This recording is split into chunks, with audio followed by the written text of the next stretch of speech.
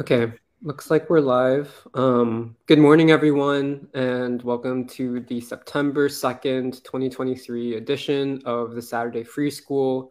As always, I'm joined by other members of the Free School online.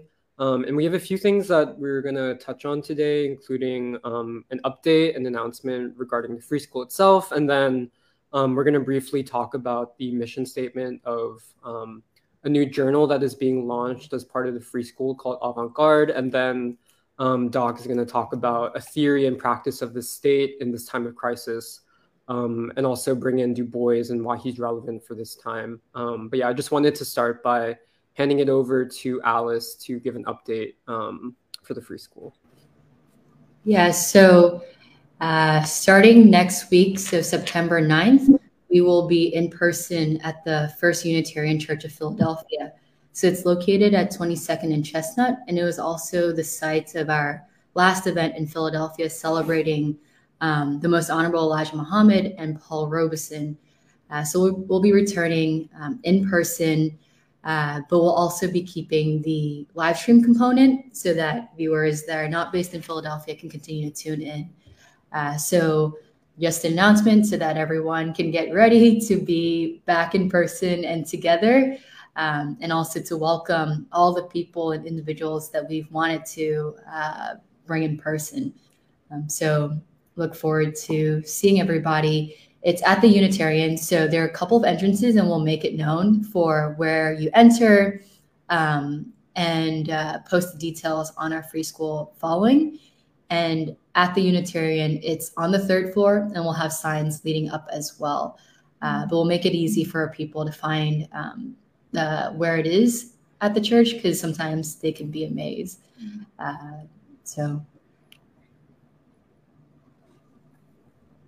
Yeah, and just wanted to reiterate that, yeah, we'll still be having the live stream and everything. So people who typically join us online, you'll still be able to participate as always. But yeah, I'm really excited that we'll have a chance to meet together again in person. Although I feel like in some ways we got kind of used to this particular format. I think there's like just a kind of spark that happens when Free School meets in person that like I really miss. And yeah, but I don't know if anyone else has anything to add for that.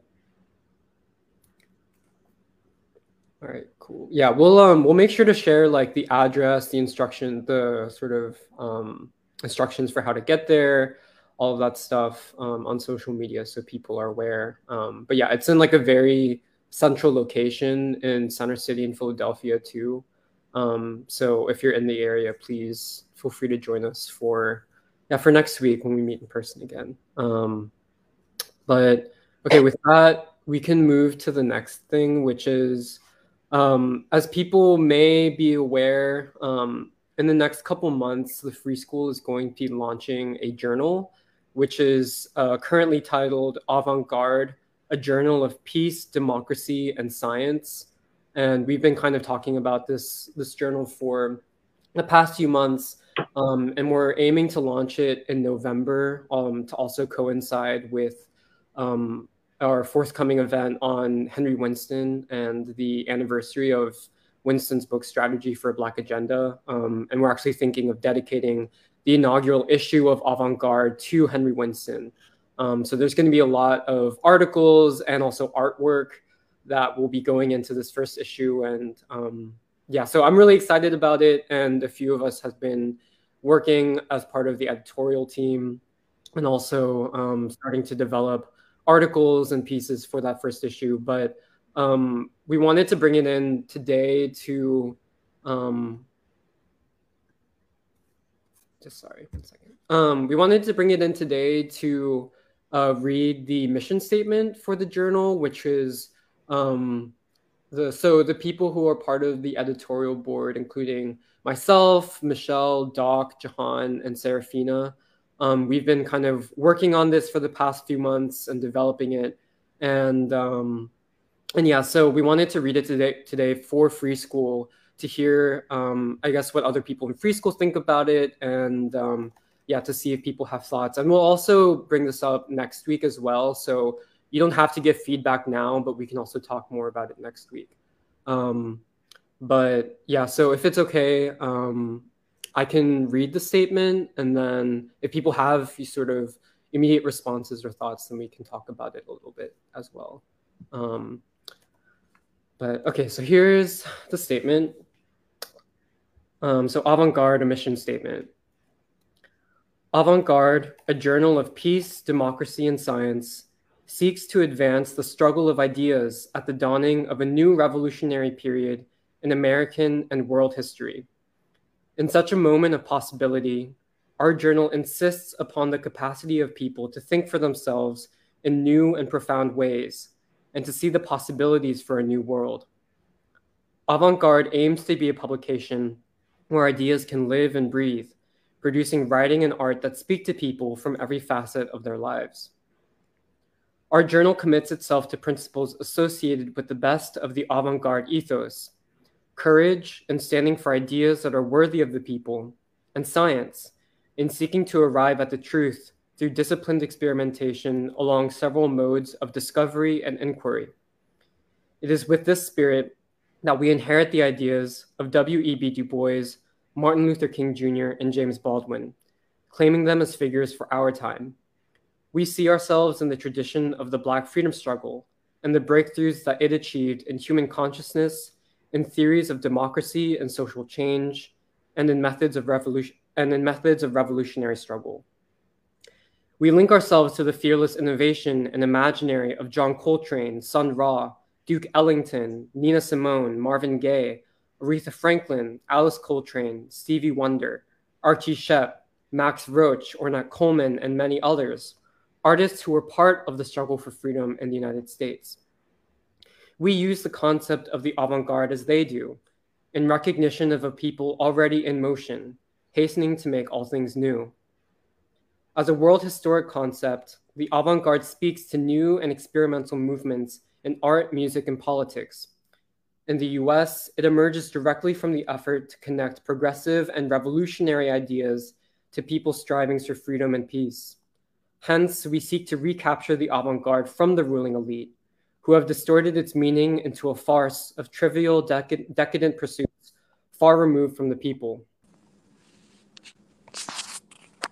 We see the struggle, far removed from the people. We see the struggle of ideas as an existential question confronting all forces in society that struggle for progress.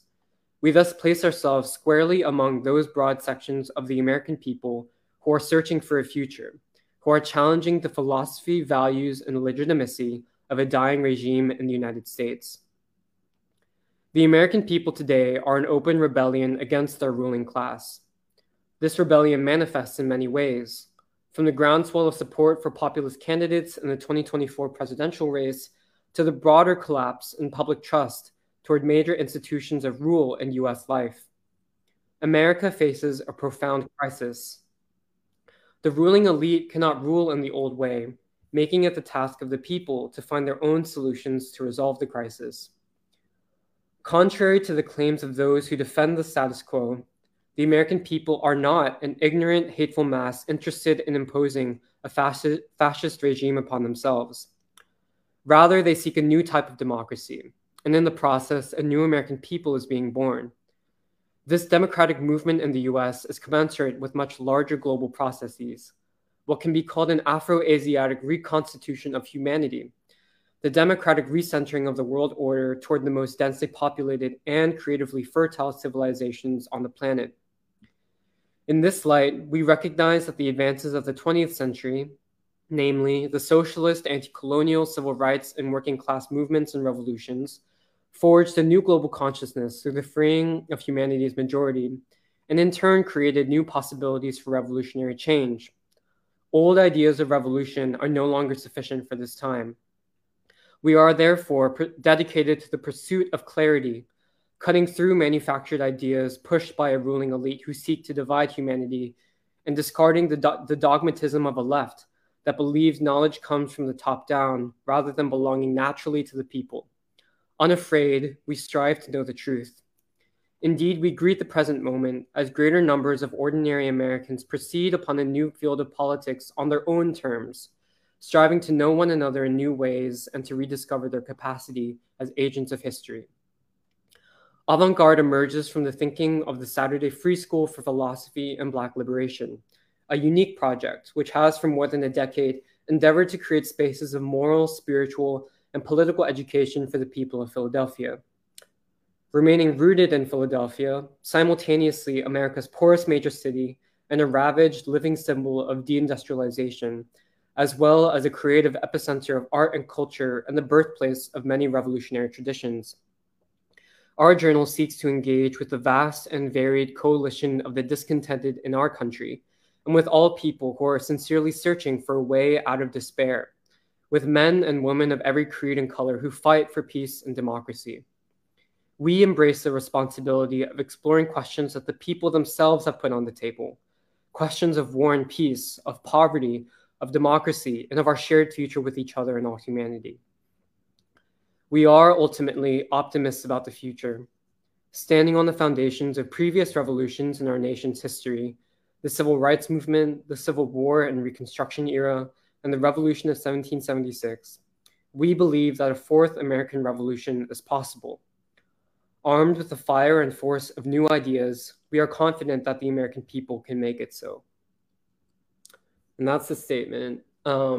Yeah, it's changed a little bit over the past few weeks with a few suggestions and all of that. But yeah, we really wanted this, I think, to capture the moment of world history that we're living through, and I think to do justice, I think, to the possibilities of this time, and sort of connected to that, to capture in some ways there's a universe of the way that the free school thinks that I think is very, I don't know, just very unique and very special, and I think has something to say to many different kinds of people, especially within the United States, but also around the world. And so yeah, we really wanted to try to capture that spirit with it, and also I think to in some ways recapture this concept of an avant-garde, which I think, even for me personally, I feel like I'd always associated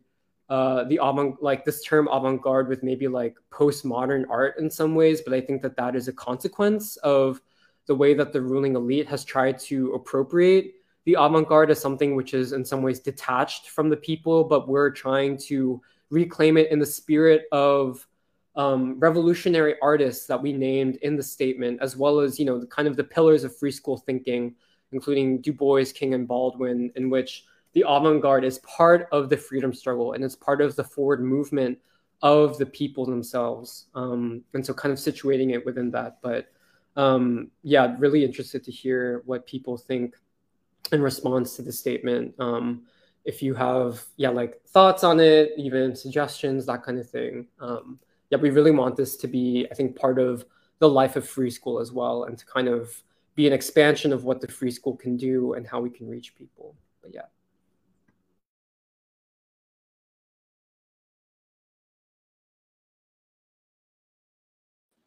Well, I've told you this already, but I think it's a perfect statement. I just feel like it captures, for me, I think free school, we've been talking about science and knowledge and art. And then, of course, jazz hand in hand for so many months now. And I feel like this statement plus the direction, the formation of Avant-Garde, the journal, is a big leap, a big step forward for even what the Saturday Free School is trying to achieve. And I had told you this before, but first of all, I really think it's important that we start with principles, the two principles as defined by courage and science. And I just think that's because a lot of, even just talking about groups on the left, those engaged in analysis or those engaged in have their own journals or podcasts, it's really rare to just start from, let's begin from the foundation of principles, like courage, wanting to be worthy of the people. And I feel like us saying courage in particular is puts us in the Black freedom struggle, but also specifically Martin Luther King Jr. and his belief that there must be a revolution of values. And then science, like and I feel like science really like draws from Du Bois and the fact that we really believe that there is such thing as the truth, um, and also that humanity, like that the belief that humanity already searches for the truth. Um, and then the other thing that I just wanted to say is that I think, like, I think Doc, you said this in the past week, but reading this avant-garde statement, the reason why it really moves me and why I think it's also important as we move forward is like I think Doc and King, you were talking about Martin Luther King Jr., where this saying or thought, or basically this saying that the ruling elite, it is those who speak the truth, and basically not just the truth, but those at the vanguard, like the ones who are pursuing the future, the revolutionary and futuristic vision that I think avant-garde is trying to help clarify and like give oxygen to and make space for. It is those who are at the vanguard, it is those who seek the truth who are punished, and those who speak the truth that are punished the most. And I think we're seeing that in this time more than ever, like to even, for example, suggest that there is such thing as a triad of opposition, or to even say that Trump is not a fascist and that it is perhaps the Biden administration that is the most fascist regime in the world that must be defeated. To say that there's a political rebellion in perhaps a pre-revolutionary period, I think to even say those things and then engage in the battle of ideas to show why, and essentially like be part of helping expand the possibilities of like this country freeing itself and this country's people freeing itself, that I think to do that is like a very dangerous thing. And that's why I think avant-garde is, I think the vision statement is really impressive, and I'm really looking forward to seeing the first issue.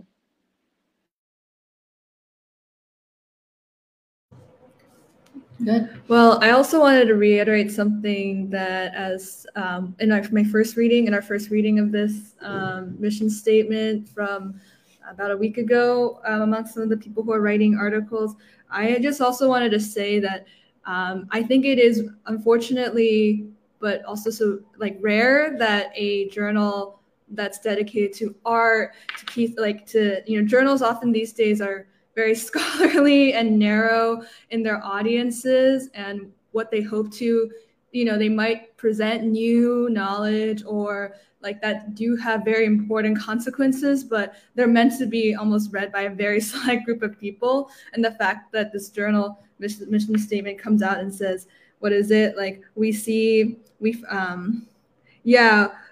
just addressing directly, like sincerely searching for a way out of despair, the men and women of every creed and color who fight for peace and democracy, and making the journal not only like something for them, but also like joining again what Emily was saying, like there's people who are already searching for the truth already, and those are just ordinary people, working people, and that I think that's actually a really cool thing, that there's something this can not only offer but be a part of. And I just think that just also helps, I think, broaden what is meant by avant-garde and reclaiming that as the property of the people.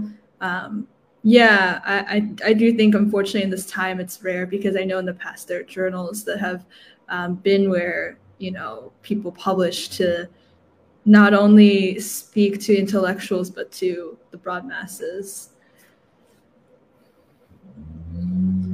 And yeah, I think with what even Kathy is saying, like the fact is that, like I like that statement as well within that says like avant-garde emerges out of the thinking of the free school and the activity of the free school, where itself, it's not a journal that exists on its own, but actually with what, like the totality of what we're doing in free school, the relationships that we're building, the events, celebrating the lives of various figures and freedom struggles.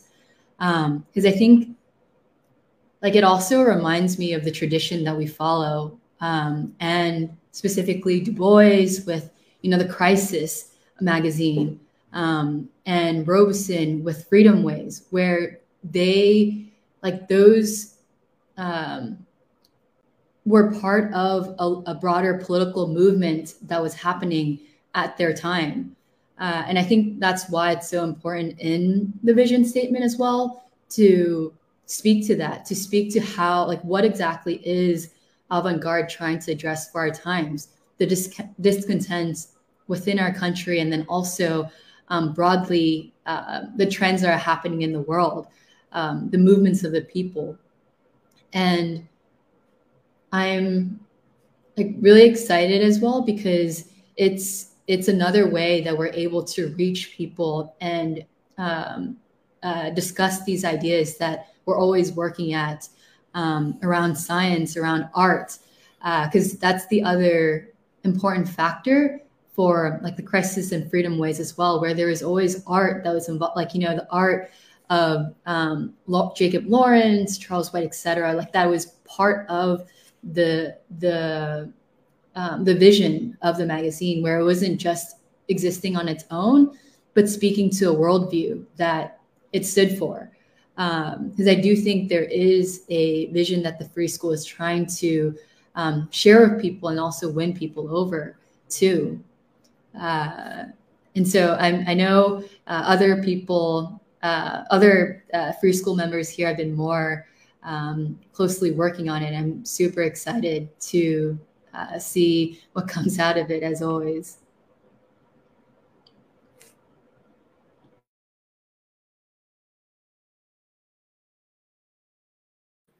One thing too about the magazine is that highlight what you said about it comes from the Saturday Free School, the ideas, the framework, the philosophy, the art, and whatnot, because one of the conversations while discussing what the issue is going to be and all that is like seeing what other journals, also kind of piggybacking what Kathy said, other journals have like report on or talk about, whether that be different magazines that are like popular, or I even wasn't really even thinking about the academic journals, but that is to say, like, avant-garde as a part of like this vanguard will set a new pace for the discourse or public discourse. And one of the important things about that is that we have all the wind. I feel like the wind is like at our backs with what it is that we will kind of like pull out, whether that be of different archives or even write to and about. Like our ideas will help open up other conversations and, you know, debates that should be had. And that's also an exciting thing for, I guess, all of us, because we can have confidence in a certain type of originality that's connected with our studies of philosophy and our studies of King and the movement. So it's like coming out of something concrete, like something actual, the freedom struggle, and emerging in a new period in time, which is also breathing new life into like a positive outlook, a positive vision for the future, a positive analysis. So that's one of the things that I'm excited about. The certain kind of take that we have and originality of our, like, you know, for me, I'm thinking about like the design and you know, the symbolism behind it and things like that. So yeah. Yeah, I think it's a very excellent vision statement. And the thing that I like is its optimism. Just, you know, I've been going back and forth being a part of the editorial group. I would just one thing I think we need to look at, and that's the question of war and the war industrial economy and peace and the peace industrial economy. Just, I think, you know, if we could find a way to put that in. One of the things that we said, and this is apropos what Kathy was saying about journals usually being narrowly conceived and narrowly focused. What we're talking about is something broadly focused, broadly conceived, But also we said that this journal would see its primary audience as the young generation, who are the targets of much of the ideological propaganda of the ruling elite. There's one other thing. Just like Emily's article, which she's working on, Trotskyism, a warning to the youth, and Kathy's essay on free jazz, communism. This is very, very important, both of these, because the issue of music and the issue of extreme or sectarian ideological positions are very important.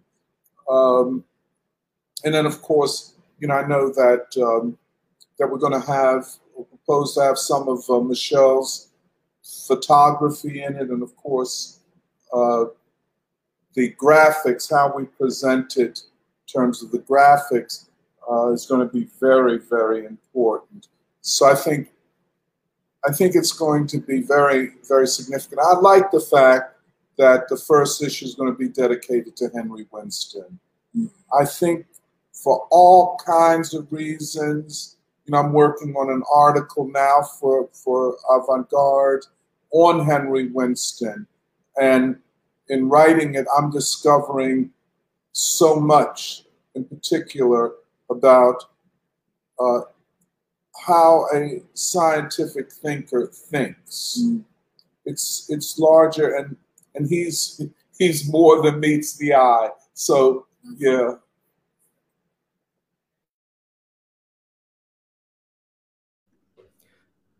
Yeah, I just wanted to quickly add, I think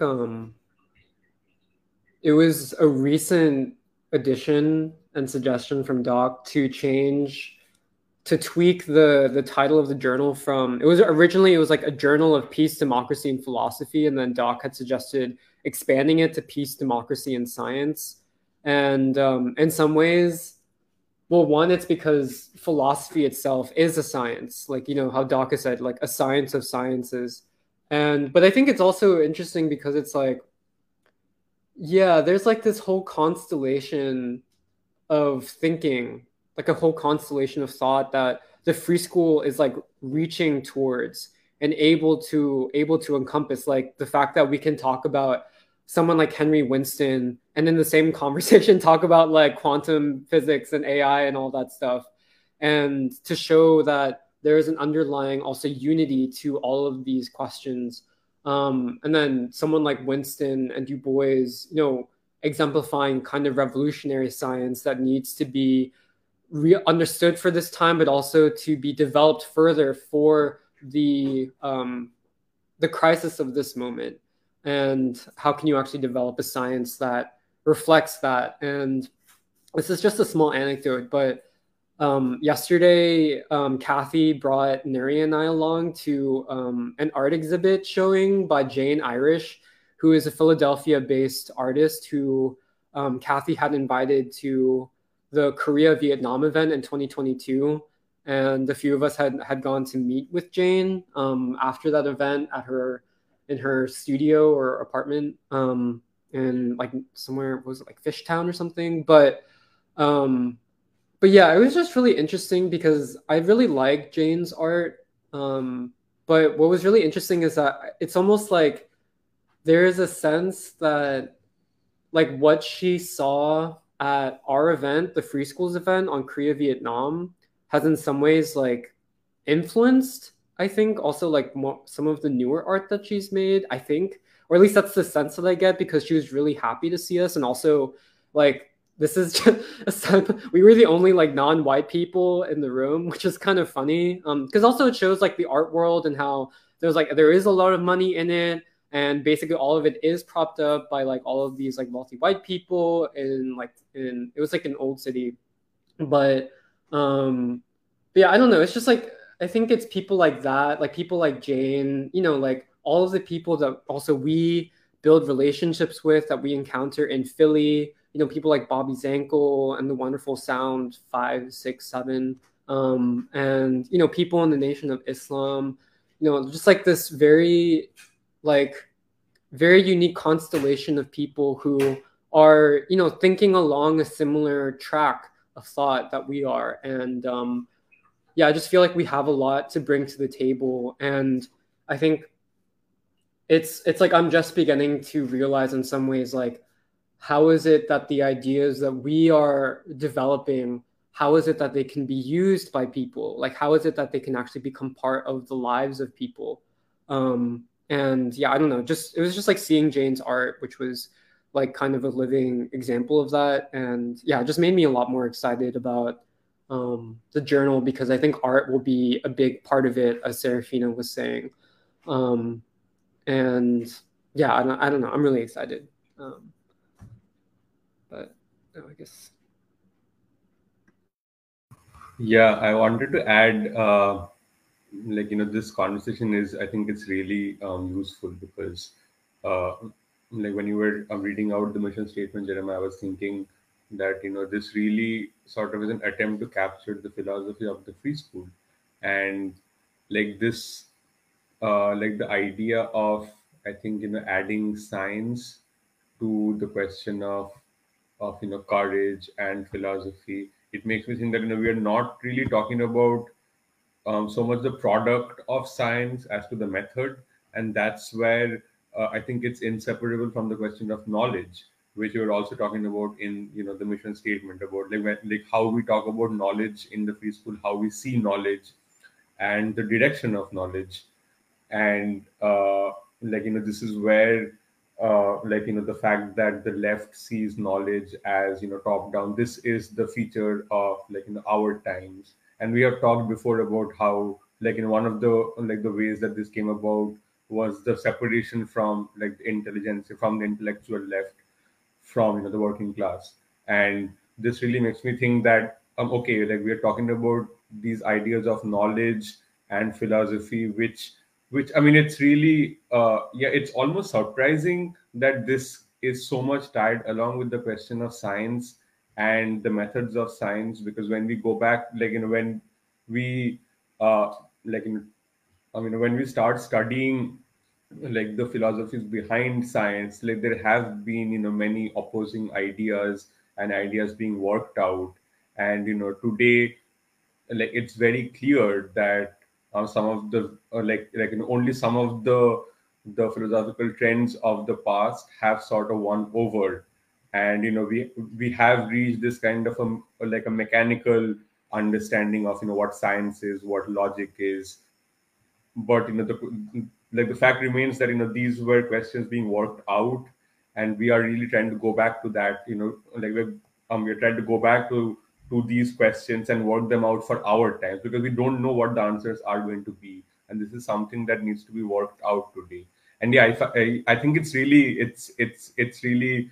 I don't know what the word is, but I feel really surprised and also grateful that how we talk about knowledge and ideas of the free school, they are completely aligned with the questions of working out the philosophies of science, which humanity has embarked on forever. It's really something unexpected almost. I just small thing to add is, I agree with Doc. I think the optimism that comes through in the vision statement is one of the things that makes it so impressive, because it's such a breath of fresh air in a time whenever people want to talk about crisis, they focus on the gloom and doom, that people can't really do anything, and we just have to resign ourselves to the fact that human beings are just corrupt and there's no way out. But I think a strong assertion that there is a way out, and that it's the people who will find the way out and the solution to the problems of this time. I mean, it's a simple thing, but it's a statement that needs to be made with, a lot of conviction and strength. And the other thing that the vision statement made me think was of, intellectual activity in general, or the need for intellectual activity, especially in times of crisis, I think intellectual activity has fallen into disrepute. There is it's sort of become the purview of experts and elites and so on, because the fundamental role that intellectual activity, be it science or philosophy, was supposed to serve was to take people forward, was to take humanity as a whole forward in understanding themselves and the nature of the world they inhabit better with passing time. But since that sort of got compromised with the building of this world order, intellectual activity in general among the people has fallen into disrepute. People don't trust it. But then, this asserts that no, I mean, if you look at all world movements, if you look at all times of crisis and revolution, it has engendered a period of intense theorizing and formulating new ideas and new principles on the basis of which a movement forward could be envisioned. And in some ways, it's not even new ideas that I mean. I mean a recentering of ideas, because in some ways, these ideas are timeless, and I mean, centered on very universal things that are timeless. But it really brings out, once again, the need for intellectual activity, but intellectual activity bent towards the service of human beings, which I think came out very beautifully. It's a great statement. Love it. Yeah, I really love this statement too, because I think Shambarta said method, and I think another word that comes to mind is like the process, which is like, what is the process by which we know the truth or come to know the truth? And I feel like it's not just about logic, I think, but the question of whether it's an individual who makes an intellectual contribution, or really whether it's like a collective or even like the people. And I feel like part of it is that I think a lot of what academically or what people like say is like the truth is like the person who's the most far removed from society, like making certain decisions, or like basically saying that the truth is not social in any way. And I feel like what we're asserting is that actually no, like the like truth is also, not only does it bend towards the people, but it comes from the people. And yeah, I just feel like that's something that's really exciting for me, because also I feel like the way that we're going to write the articles is not just like each of us like sitting in a room and like thinking and being like, okay, like now we're just going to publish the article. But I feel like it comes out of a lot of conversation amongst like members of the free school, amongst like throughout all of our practice. Because I was also thinking about Jane, and she, like, one of the themes that she's kind of into these days is like the cosmos.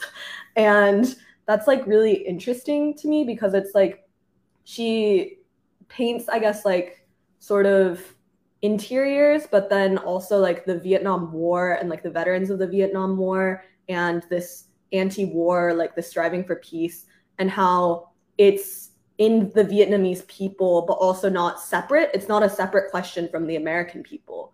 And I feel like that combined with like this thing of the cosmos, like this all-encompassing like totality, I find really interesting.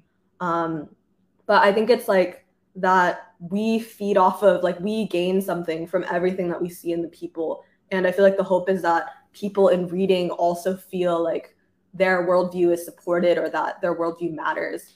And that basically every person's contribution means something greater to like this whole striving of humanity. And yeah, so I think I'm looking forward to like the process of this first issue coming out, like how we'll respond to like what we get from like feedback and like other comments and stuff about the first issue, and then just going from there continually. And then there are also a few comments about the journal, so maybe I'll read those. But first, like Todd, Future Homestead, BK, Jacob, and Brother Gregory, and Stanley Eugene Wood all say good morning. Stan Wood says, I look forward to reading Avant-Garde. I'm impressed with its philosophical underpinnings. And then Todd says, beautiful statement. Layat says, good morning. Really love the Avant-Garde mission statement and so excited for the first issue. And then Brother Gregory says, may Allah bless you with continued success. Much love for the Saturday Free School. And so I feel like people are also pretty excited. So I feel like we're all excited. So.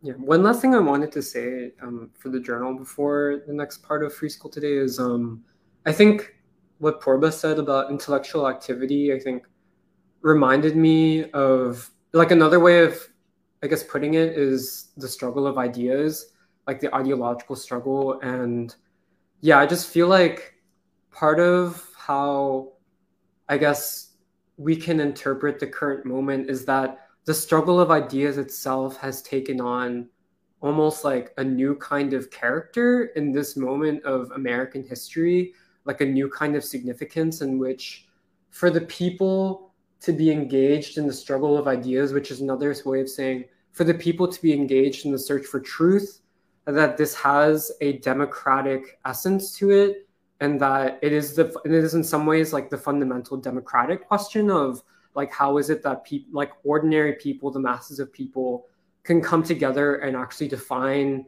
like a shared philosophy upon which to define like a new nation, like a new society. And like it is in that, in some ways, like what the free school, like what we do is like, one is we are committed to this pursuit of truth and clarity, and at the same time like we want to make this struggle of ideas something which is part of the world, like the life world of people, just like people in general. And yeah, no, I guess that's just something that I've been thinking about lately, as part of, yeah, like the method, like the practice of free school, and also what we hope that this journal can do, which is, yeah, to like to make that struggle of ideas something which is organic, to insist that this is something organic to ordinary people already, and that by engaging in this search for truth, that this also means something and it has an impact on the capacity of the people, on the democratic capacity of the people to decide for themselves what will be the future. But yeah, I just wanted to add that. And I guess with that, we can hand it over to Doc, who's going to talk about, yeah, a theory and practice of the state in this moment of crisis, and then also bring in Du Bois and why he's relevant for this time. You're muted, Doc. Thank you very much, Jeremiah, and good morning to everybody. And I'd like to just give a shout out to a real good friend of the Free School who's going through certain health questions right now. You all, I think most of us know Bilal Taylor. Just want to, extend our best wishes. I know he listens to the Free School on Saturdays. In this crisis that we're living through in the United States, seldom is it thought about or talked about as a crisis of the state.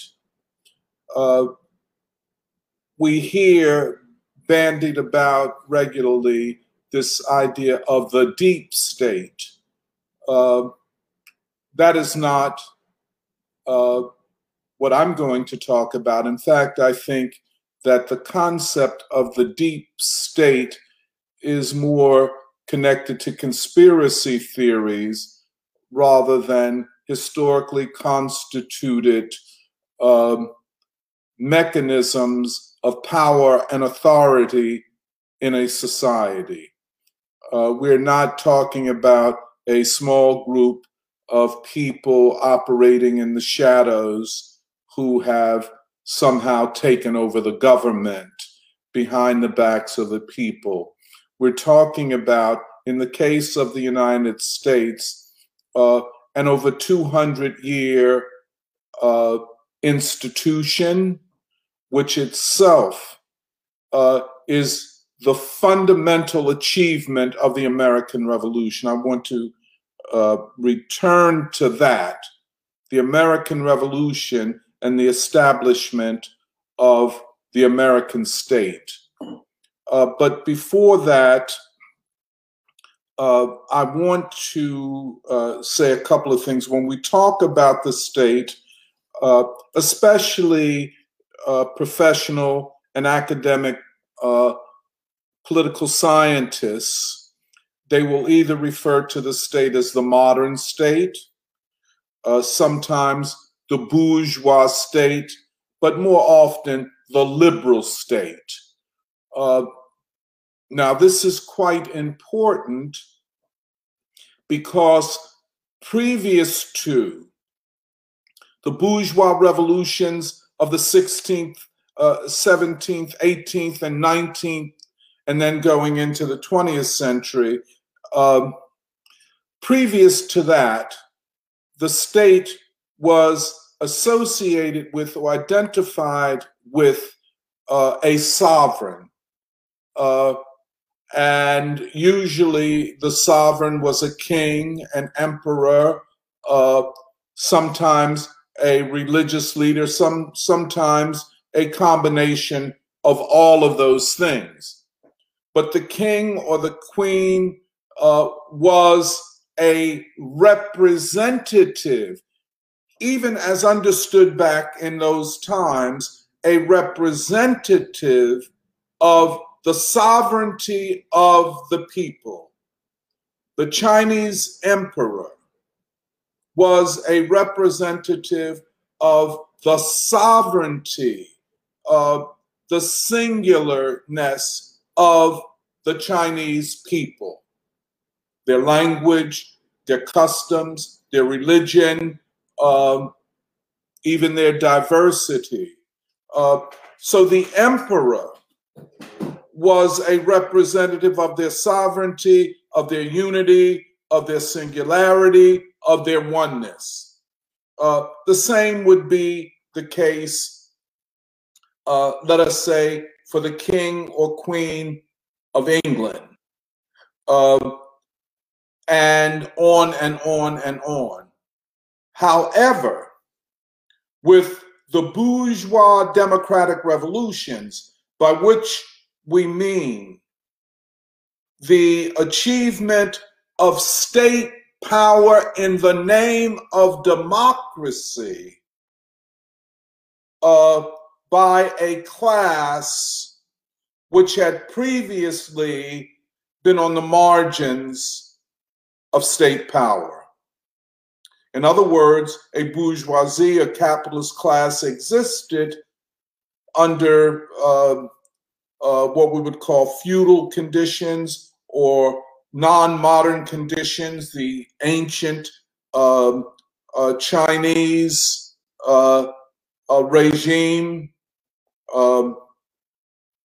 or the British regime, the king as the sovereign, the queen as the sovereign. Even in those times, you had a capitalist class. The capitalist class is very old. However, the capitalist class, as a contender for power with the previous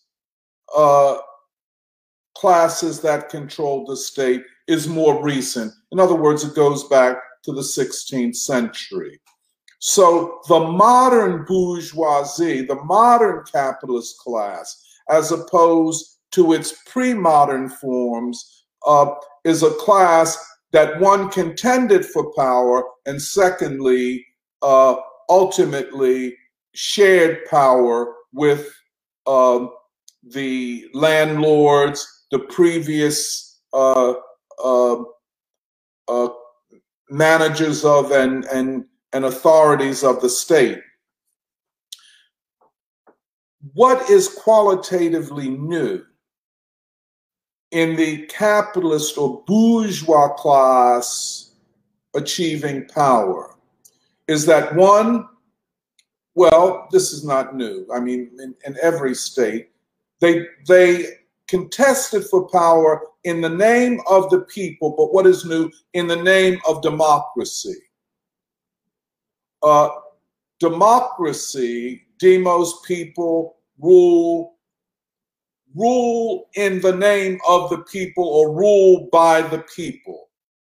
So the modern bourgeoisie said, we're not just speaking on our own behalves, but we're speaking in the name of the people and thus of democracy. Very important. And in the struggle with the landlords, the aristocracy, and other classes that constituted the state in pre-modern times, they said that we represent the people and their aspiration to rule and to be ruled democratically. Now, the other thing, and this is hugely significant in understanding the American Revolution, whereas in earlier forms of state power and rule, an individual represented the nation and represented the people. Chinese emperor, British king or queen, and hence the king or queen or emperor was the sovereign. Sovereignty, a representative of that. And believe me, emperors and kings and queens never saw themselves as a substitute, but as a representative of the people. And as a representative, he or she was considered the sovereign. The sovereign. In the case of the American Revolution, law was sovereign, not an individual. Hence, the rule of law is what is new. And hence, all future revolutionaries, especially of the 20th century, but of the 19th century, of course, Karl Marx and Frederick Engels in the Communist Manifesto, when they talk about the working class and the class struggle in the middle of the 19th century, what they were talking about is a new democracy in Europe and the sweeping aside of all of the vestiges of personal rule, of sovereignty being associated with an individual. What Marx and Engels argued for is what the American Revolution had achieved. A state form not associated with an individual, but with law. In fact,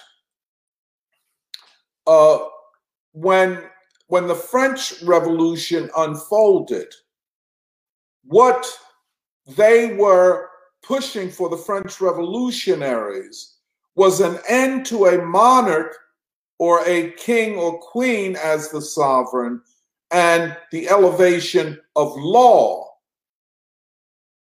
as sovereign. Okay? Mm-hmm.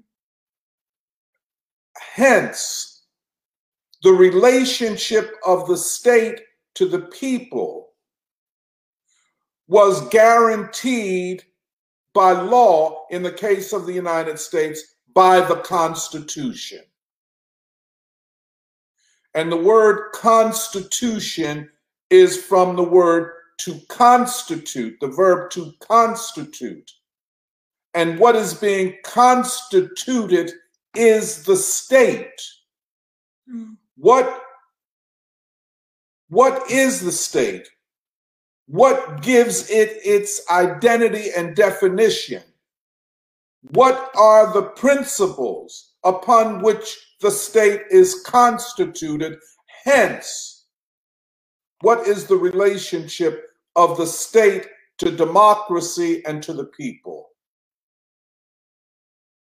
For bourgeois democracy, and certainly for the United States, it is the law and the Constitution representing the supreme law of the land. And that is why the legal institution which interprets the Constitution is known as the Supreme Court, suggesting that the law that it upholds and defends is the supreme law of the nation. With all of the other contradictions, paradoxes, and imperfections of the American Revolution, thus making necessary succeeding attempts to expand, deepen, and transform democracy. However, with all of the inadequacies, shortcomings, and failings of the American Revolution, its great historic achievement is to establish law and the Constitution as the ultimate authority, the ultimate sovereign. Okay? The ultimate center of power and authority in society. Hugely significant. However, the class interest of the capitalist class made it objectively incapable of realizing, of carrying out all of that which it had stated in its rise to power and in its constitution. For example, the Declaration of Independence, written by Thomas Jefferson for the most part. We declare these truths to be self-evident, that all men are created equal, meaning that all citizens exist under a common legal framework, which makes them all equal before the law. An objective criterion, the law, not to be trivialized, not to be underestimated, although at the same time, not to be seen as infallible and not to be seen as often, most times, distorted, especially at times of crises. Just from a philosophical standpoint, after the American and French revolutions, philosophical discourse is different. Modern philosophical discourse. And there were pre-revolutionary urges in philosophy towards democracy and towards a law-based state. We see it in Descartes. Rationalism itself is not only a method of achieving knowledge and the truth, but it also is a way of saying that we are all equal because we're all rational. Which is another way, when transposed into state discourse about the state, we are all equal because we're all rational, and because we're all rational, we can all understand the law and the responsibility of citizenship. This all sounds familiar, I am certain. We hear it often in political and legal discourse. I think as time has gone on, a lot of what is fundamental about this has been lost or erased. The urge towards reason and rationality and the sense that knowledge can be achieved by everyone, including every citizen, means that if reason is the highest value, then reasonable people can create a society which predisposes itself towards knowledge, towards science, towards improvement and progress. Mm-hmm. You know, it makes sense. It makes sense. And so after the French Revolution, Immanuel Kant,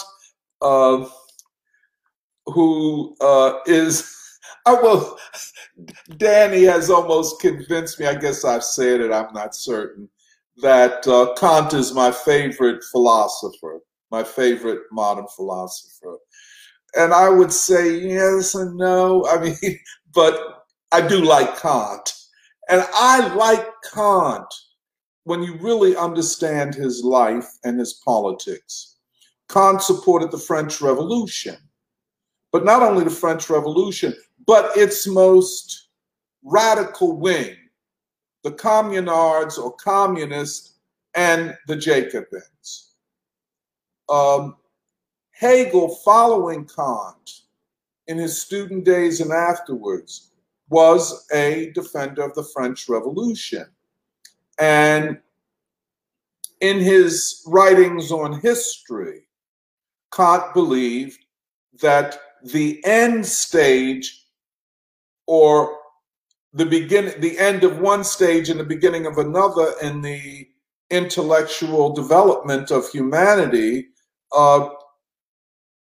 the end stage of the old and the beginning of the new is when a state of reason is established, by which he could clearly be thinking about a state where law is sovereign.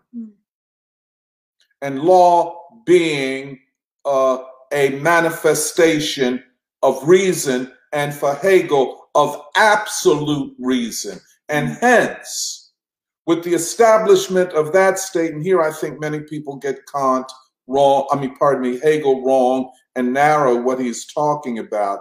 He is talking about a state of science, a state of philosophy, a state of reason, hence a state of law.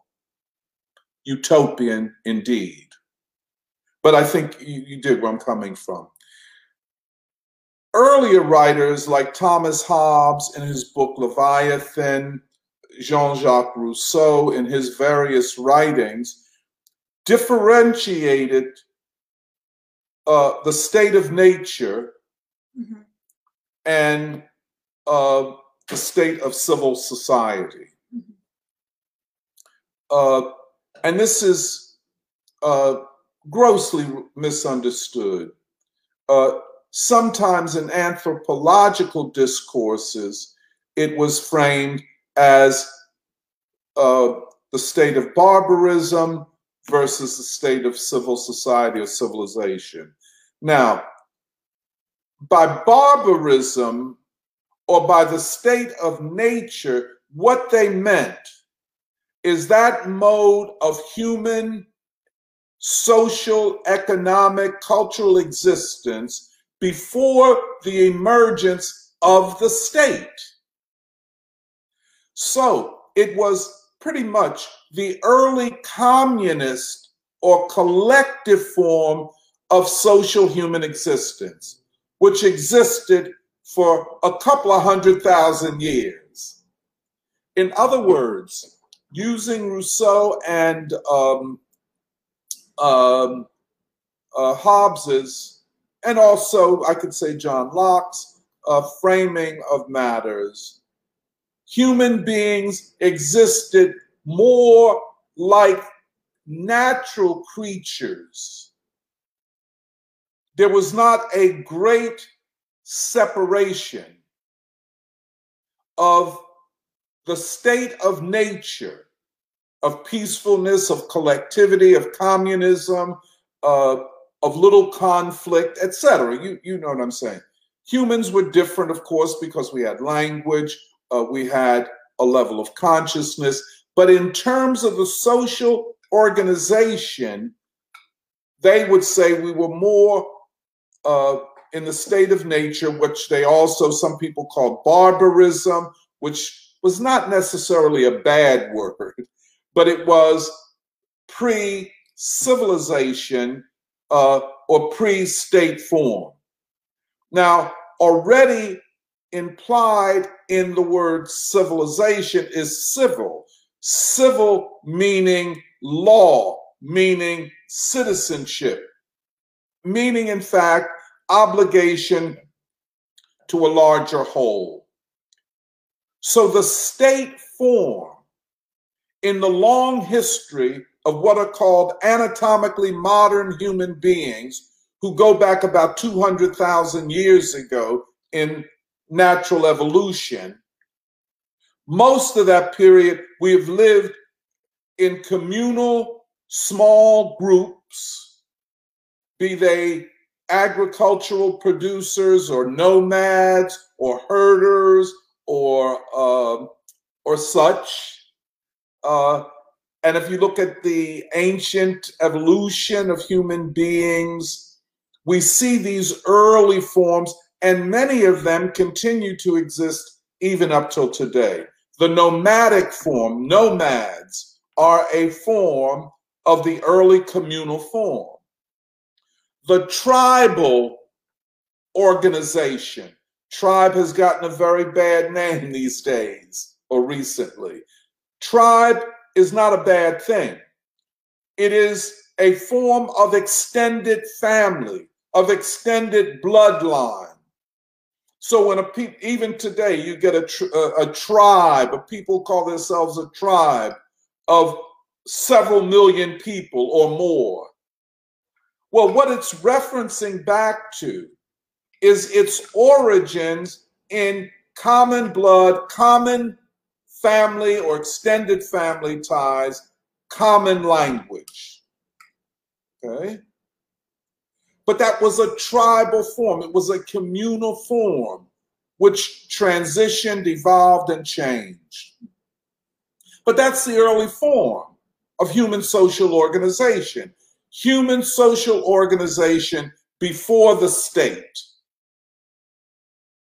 before the existence of the state.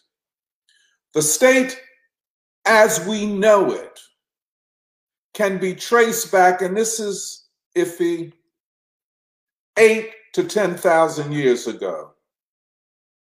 So if you take anatomically modern human beings, 200,000 year history, 190,000 of those years were pre-state. The state comes into existence at a certain period. For example, in ancient Egypt, the uniting of Upper and Lower Egypt, the damming up and management of the Nile to fertilize agricultural land. All of this required more than small communities which cooperated or didn't cooperate, managing their lives in the economic and technological development. With the uniting of Upper and Lower Egypt, a new pharaonic, by which we mean a government, a state of pharaohs, the pharaoh as the sovereign, having also attributed, and this is the mythology and ritual of the state, attributing to the pharaoh religious and divine characteristics, which should not be interpreted to mean that he is divine, but that the Egyptian people are a divine and special people, and the pharaoh is their representative. Pharaonic Egypt existed, the time frame of its existence is longer than everything that has come after it. The pharaonic state existed for 5,000 years. general stability, although not absolute stability. There were civil wars, power struggles, ideological struggles going on. Very fascinating. The outlier was the Greek city-state, and the state that unites them being a federation of many city-states, the small form as opposed to the large state like Egypt was. However, I say all of that to say that a little over 300 years ago, the modern state comes into existence. And that is what we are engaged in, and the crisis of the state that we are experiencing is a crisis of modernity. Now, there is more obscurantism and, I don't know how else to put it, fictionalizing of the state than of maybe of any other issue in political science. I don't know that state theory is an important part of political science discourse, academic or otherwise.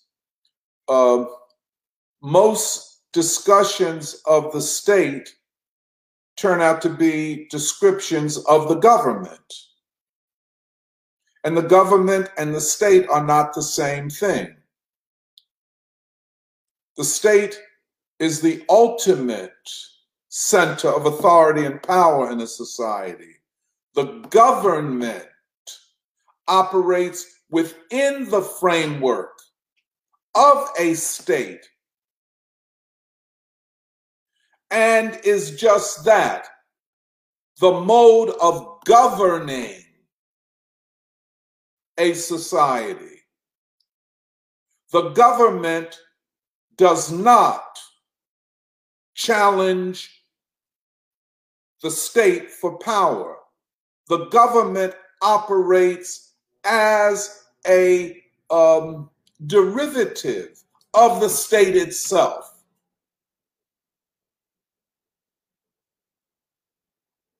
Okay? Mm-hmm. And that is what is going on in the United States. And hence, you know, fast forward to 2023, 2024, the crisis of the state cannot be reduced to a crisis of government or a crisis of political parties or a crisis of elections. And we in the Free School are more than justified to see the crisis as a profound and systemic crisis anchored to the crisis of the state. Just one small thing.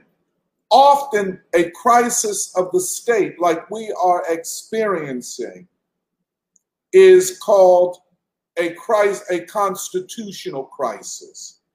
Now, if you go back to what we have previously said, the Constitution constituted the state. The crisis, a constitutional crisis, is a crisis of the terms upon which the state has been constituted, including the relationship between the state as an institution and being made up of multiple other institutions. The constitutional crisis is a crisis of the state and its relationship to the citizens. Okay. Mm-hmm. One small other point. The nation and the state are not the same thing. often we will talk about the nation state. Actually, what is being said is the state of a particular nation, or the fact that the nation is constituted by the state. For example, the question of language is not a haphazard or non-important question.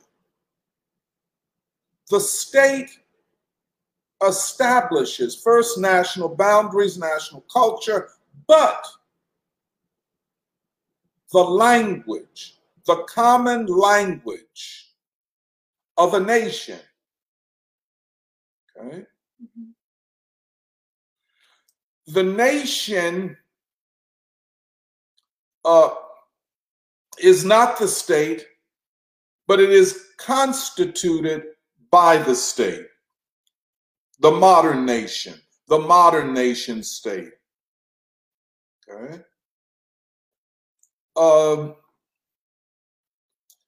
So I just wanted to kind of clarify those things.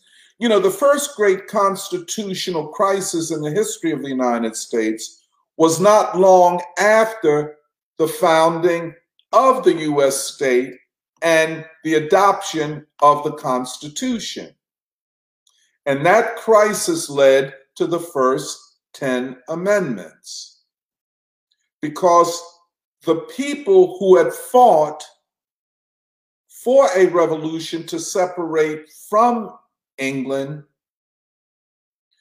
those people said, well, we want our rights as citizens protected. The right to speech and to dissent, the right to bear arms to protect oneself, the right of habeas corpus, I think that's the Fourth Amendment, to be brought before a court, not to be charged with something and kept in jail for 20 years without coming before a court that could adjudicate whatever you did. All of these first 10 amendments came as a result of a constitutional crisis not long after the American Revolution and not long after the Constitution had been adopted. But the other great American constitutional crisis was the Civil War and Reconstruction. The third was the African American freedom struggle. We can go back over all of those. I just want to make one other distinction. Fascism and bourgeois democracy are two forms of state rule, the rule of the state. The classes that make up and define the state, in this case, the capitalist class, increasingly smaller and smaller, of course, as time has gone by. But democracy generally is rule where elections and citizens choose their government, which is also a way by voting and choosing a government that citizens are saying that we accept the basic foundation of the state and how it is constituted, but we have a right to choose the government and policies within the framework of a given state. You could also say, to make it more current, within the framework of the Constitution. That's basically what we call bourgeois democracy, by which the bourgeoisie controls the state, defines the state, dispenses power and authority based on its particular class interest, which it defines as a democratic aspiration, okay? But within that framework, the people have certain rights and responsibilities commensurate with the state and the way it was constituted. Let me say it again. Even in a democratic state, a bourgeois democratic state, the citizens do not have a right to overturn the state. And that's why in the United States we have sedition laws, we have treason laws, we have prohibitions against rebellion or revolution against the state. The assumption being that the state and the authority of the state makes democracy possible.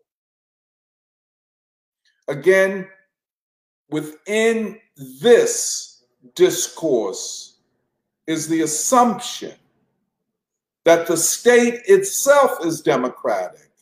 That's a huge assumption. That the state, because it is democratic, it makes democracy, i.e., rule of the people, or better, in our case, government at the will, based upon the will of the people through elections. Now, of course, there's a lot of fiction here, a lot of assumptions that have to be made. But nonetheless, that is the form that we are operating under in the United States. However, there is democracy as a form of capitalist state rule, and then there is fascism. That the ruling class, especially in the stage of empire and imperialism, believes or feels in a moment of crisis that democracy has to either be severely limited or done away with. That's why in Nazi Germany, they created this institution known as the Führer, our leader, that laws and democracy are inadequate in a time of crisis to express the cultural aspirations of a people. In this case, Hitler and the Nazis would say of the German people. Bourgeois law, they would say, has failed us. And of course, modern Germany has a very limited history of democracy. Modern Germany comes into existence in 1871 with the rise of Bismarck and what is called the First Reich. Reich means empire. Why they used empire, I'm not quite certain. But then there was a Second Reich, and Hitler called his regime the Third Reich. And, you know, Hitler was very, and the Nazis were very clear about the fact that they, in rejecting bourgeois democratic forms, were going back to the pre-modern cultural characteristics of the German people. But fascism is bourgeois rule under conditions of profound and existential crisis. That is what fascism is. Can you say that again? Fascism is bourgeois rule under conditions of crisis, when the ruling class is unable to rule in the old way because of a crisis of legitimacy. They therefore dispense with democratic forms and establish authoritarian, anti-democratic or non-democratic forms of rule. They do away with elections. Okay? And it is the response of the capitalists, especially the most powerful ones, and the political classes and those who dominate or control the institutions of the state, if they feel they are existentially threatened,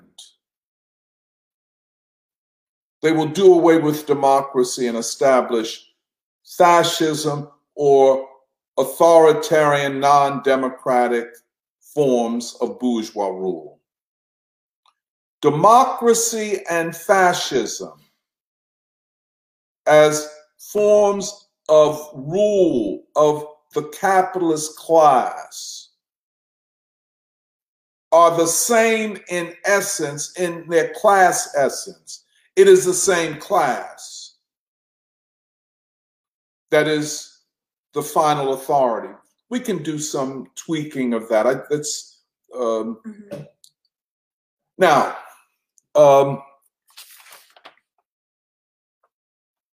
as I've said, this language of deep state, is the deep state the state? Is that what you're trying to say? Right. Or is the deep state a part of the state? Or it's unclear, and it does not clarify the nature of the state, unless you want to say the deep state or the state, the rule that is obscured by democracy or democratic forms is a deep state, is an obscure institution. In other words, most discussions about democracy never talk about the state. Can you have literally democratic forms, quote unquote, democratic forms, and the rituals of people's rule with the people less able to exert any authority over anything?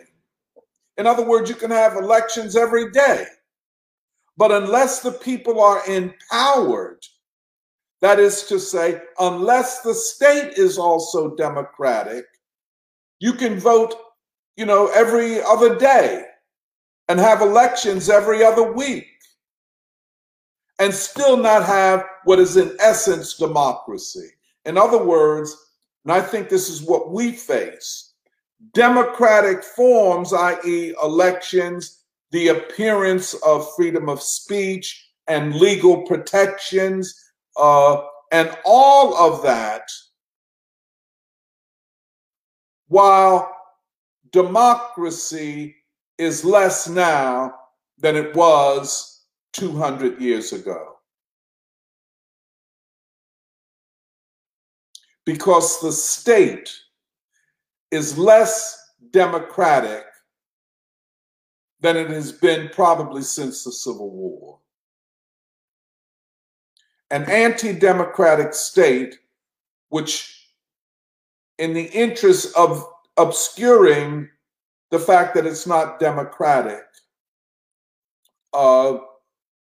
carries on the rituals and appearances of democracy, when the majority of people have fewer rights than ever. So just to go quickly, what we're looking at, especially the way the architecture of the current crisis of the state is manifesting itself. This 2024 election is an election in a crisis of the state.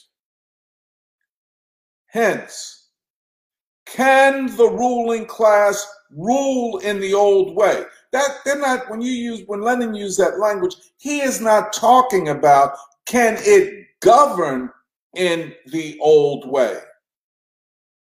Can it rule? can the state can still or continue to exert its authority over the people, and do the people willingly accept their authority? Another way to put it, can the authority of the elites, which we associate with being part of the state, of connected to state power, as defending existing state power, can that rule continue, and do the people accept it? Okay. Now, this is a crisis of the state, crying out for resolution. In crises like this, there are usually two competing and fundamentally different resolutions. One is to do away with democratic forms completely. The second is to reform the state, and thus giving the ruling elite the hand of going before the people and saying, look, we have reformed. We have expanded the parameters of people's power. For example, the Civil War, which emerges out of a crisis of the state. And one side went for secession to preserve slavery. The other side went for unity to limit slavery. At the end of the day, slavery had to be abolished. And 3 amendments giving the former slaves rights to citizenship. That was a resolution of a constitutional crisis. But after Reconstruction, the state reconstitutes itself under bourgeois rule and says, well, we're going to take back those reforms that came out of the Civil War and Reconstruction. The civil rights of Black freedom movement, the same thing, a constitutional crisis. Now, we're involved now in a crisis of the state. In a sense, the fact that the deep state is so much a part of current discourse suggests that among wide swaths of the American public, the idea of a state which operates behind the backs of and in contradiction to the interests of the people is now on the table. And of course, Donald Trump is seen as an enemy of the state and is treated as such. Okay? For example, you know, we've talked about Richard Haas, former president of the Council on Foreign Relations. We've talked about Martin Wolf and Raju's review of his book. What both of them are saying in different ways, for instance, Martin Wolf is saying that we have to reconstitute, we have to reform the state in ways that will overcome the crisis of legitimacy, where people are saying the state and the government, the elites, don't represent us. The state has to be reformed.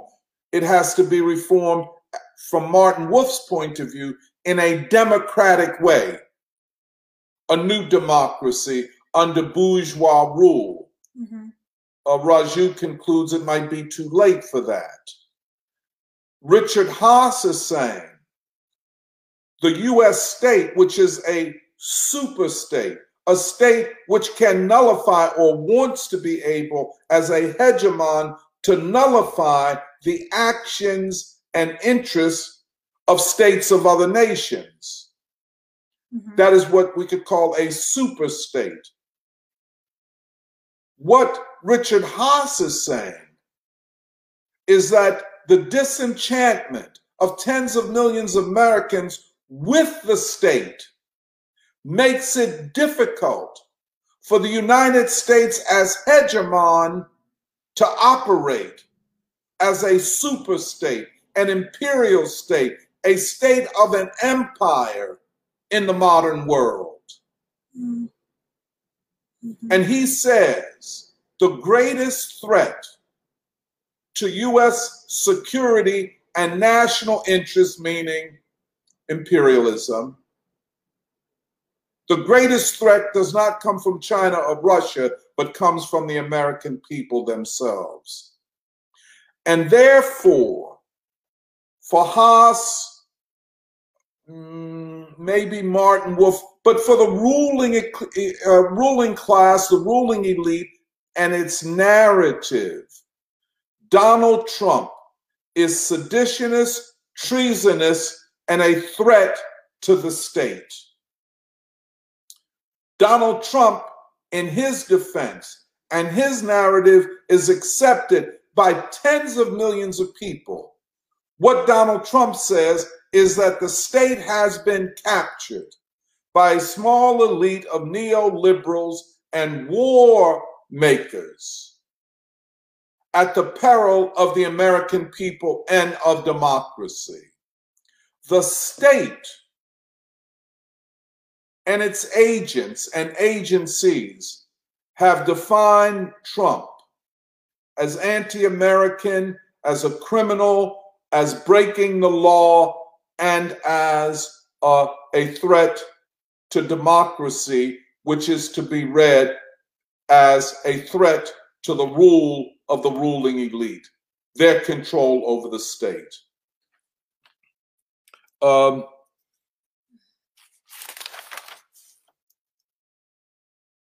Well, just I guess I was hitting on this. The U.S. state has evolved, especially since World War II, into a hegemonic or super state, a state that can rule the world and rule other nations and overturn governments and the state of other nations. For example, one of the great problems for the American ruling elite, which is committed to an American empire and to American imperialism, one of their great problems is the coalescing of major nations into BRICS plus, BRICS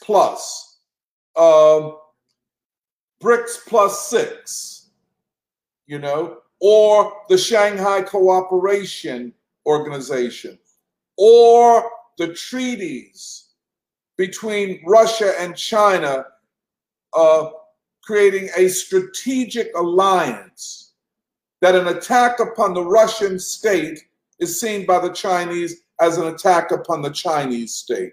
Any effort to overthrow the Russian state is viewed by the Chinese as threatening to its interests as the Chinese state, and vice versa.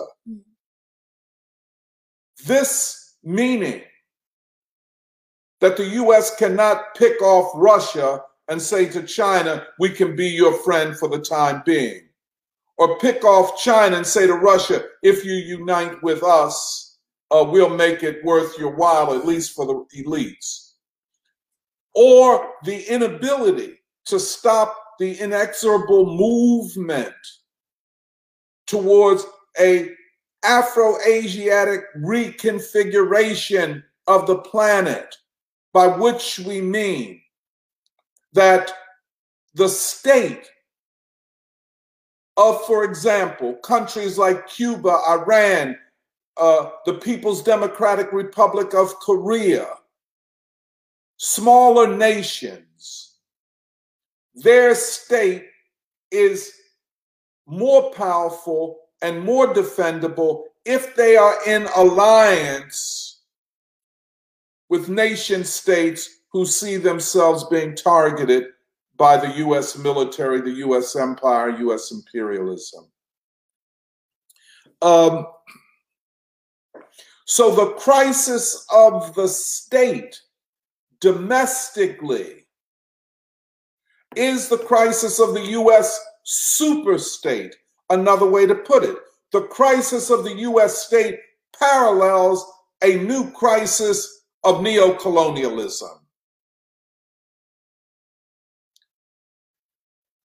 This is a huge moment in world history and in the history of the United States.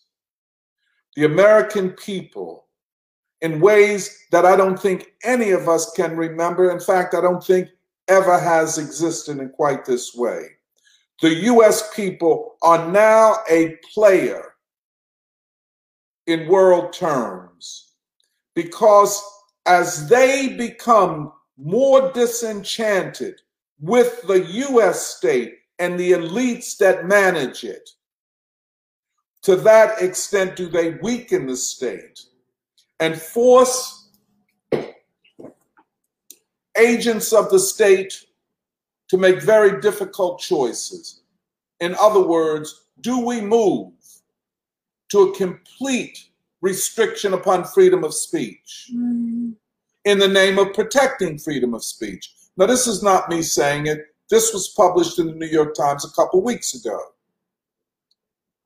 Does freedom of speech in the era of Trump have to be limited in order to protect freedom of speech? Isn't that a paradox? Mm-hmm. Or another essay that was in the New York Times, does or do we have to limit elections and find other ways of choosing presidents and senators and congressmen than through elections? Should we not go back to the classic form of Greek democracy? You see where I'm going with this. And they're arguing this, which suggests that important thinkers and players within the state, within the ruling elite, have been discussing what must be done if we are to prevent the movement represented by Donald Trump coming to power in 2024 on a platform of attacking the legitimacy of the state as an anti-democratic, anti-American citizen, anti-American people institution. And that's basically what he's running on. Mm-hmm. And therefore, and here's why you could see the equation and you could see the truth of it, of the people versus the state, as it were. Every time he is indicted, his polling numbers go up. And not only among, here we go, white racists, quote unquote, because everybody, if you oppose the state, you must be a racist or collaborator with them. But what we see is his polling numbers going up among groups that most people had thought Trump would never have any chance of winning to him. And in particular, and this is the most sensitive, decisive one, the African American voters. The more they attack Trump, increasingly, and this is slow, it's not being shouted from the rooftops, Black people see someone who's victimized by the legal and state system the way many of them have been over centuries. What these polling numbers say is that the people see the state as overstepping its boundaries. The criminalization of Trump is the state criminalizing a person that it defines as its enemy, not that the people define as their enemy.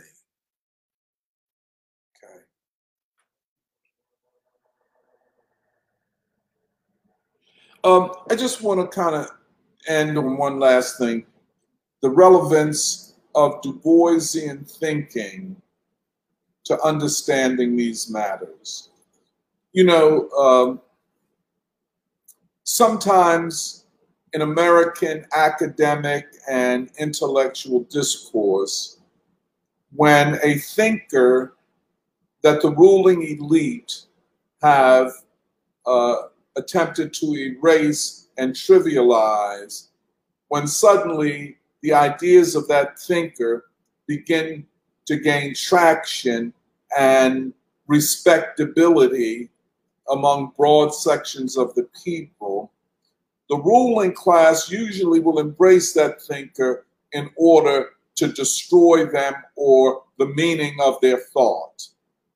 So it's not unusual in times like this to see a lot of people identifying or associating with the name Du Bois, and to carry out a practice that has nothing to do with Du Bois. You got the picture, but you don't have the substance. And the fact of the matter is you want the picture to give yourself authenticity in order to undermine the substance of Du Bois. We see that happening. We see the trivialization of Du Bois in magazines, so-called progressive or left magazines like The Nation, and any number of podcasts that deal with Black issues. You'll hear the name of Du Bois and the interest in Du Bois. And Du Bois, at the end of his life, was a communist. And you know, I'm listening to all of this. I'm saying, well, you just found that out? But yet you are down with Du Bois. Now, you're down with Du Bois because you can't get down with nothing else. Everything else that was tried has fallen by the wayside, and such. But if Du Bois is anything, and Du Boisian theory stands for anything, Du Bois is a theorist, a historian, a sociologist of the crisis of bourgeois democracy.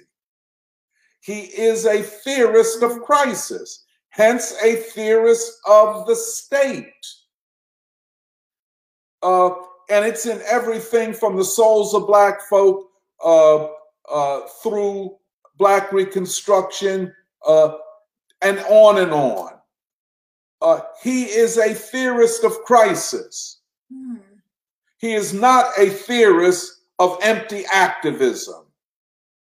So I say to those people who want to use Du Bois as some kind of justification for random, anarchistic, purposeless activism, you are not doing Du Bois, you're doing you. And you're doing something more akin to postmodern virtue signaling, primarily of white elites and intellectuals who want to exonerate or separate themselves from the vast masses of white working people who they have defined as racist. And now they're going to attempt to use Du Bois to justify their empty narrative and to give reason and authenticity to their aimless, empty activism. So Du Bois is a thinker for this time. we in the Free School have talked about a Du Bois-Lenin thesis. We have talked about Du Bois and Lenin being spoken of as parallel scientific thinkers by Henry Winston, etc. So with that, I'll end. Thank you.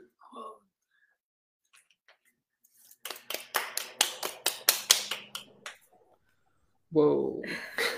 Wow.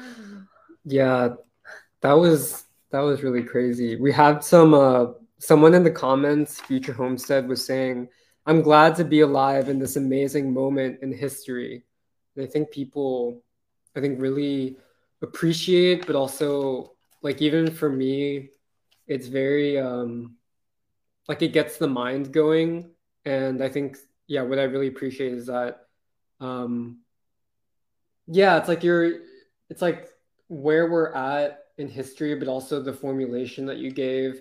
It like compels you to want to think in new ways and to like expand your thinking. And even the way you kind of charted this history of civilization is also like a history of the state, um, is very, I think it reminds me of, The World in Africa by Du Bois, in which he also charts basically like Egypt, Upper Lower Egypt, Ethiopia, like all of these, the emergence of these kinds of new states and new civilizations in Africa.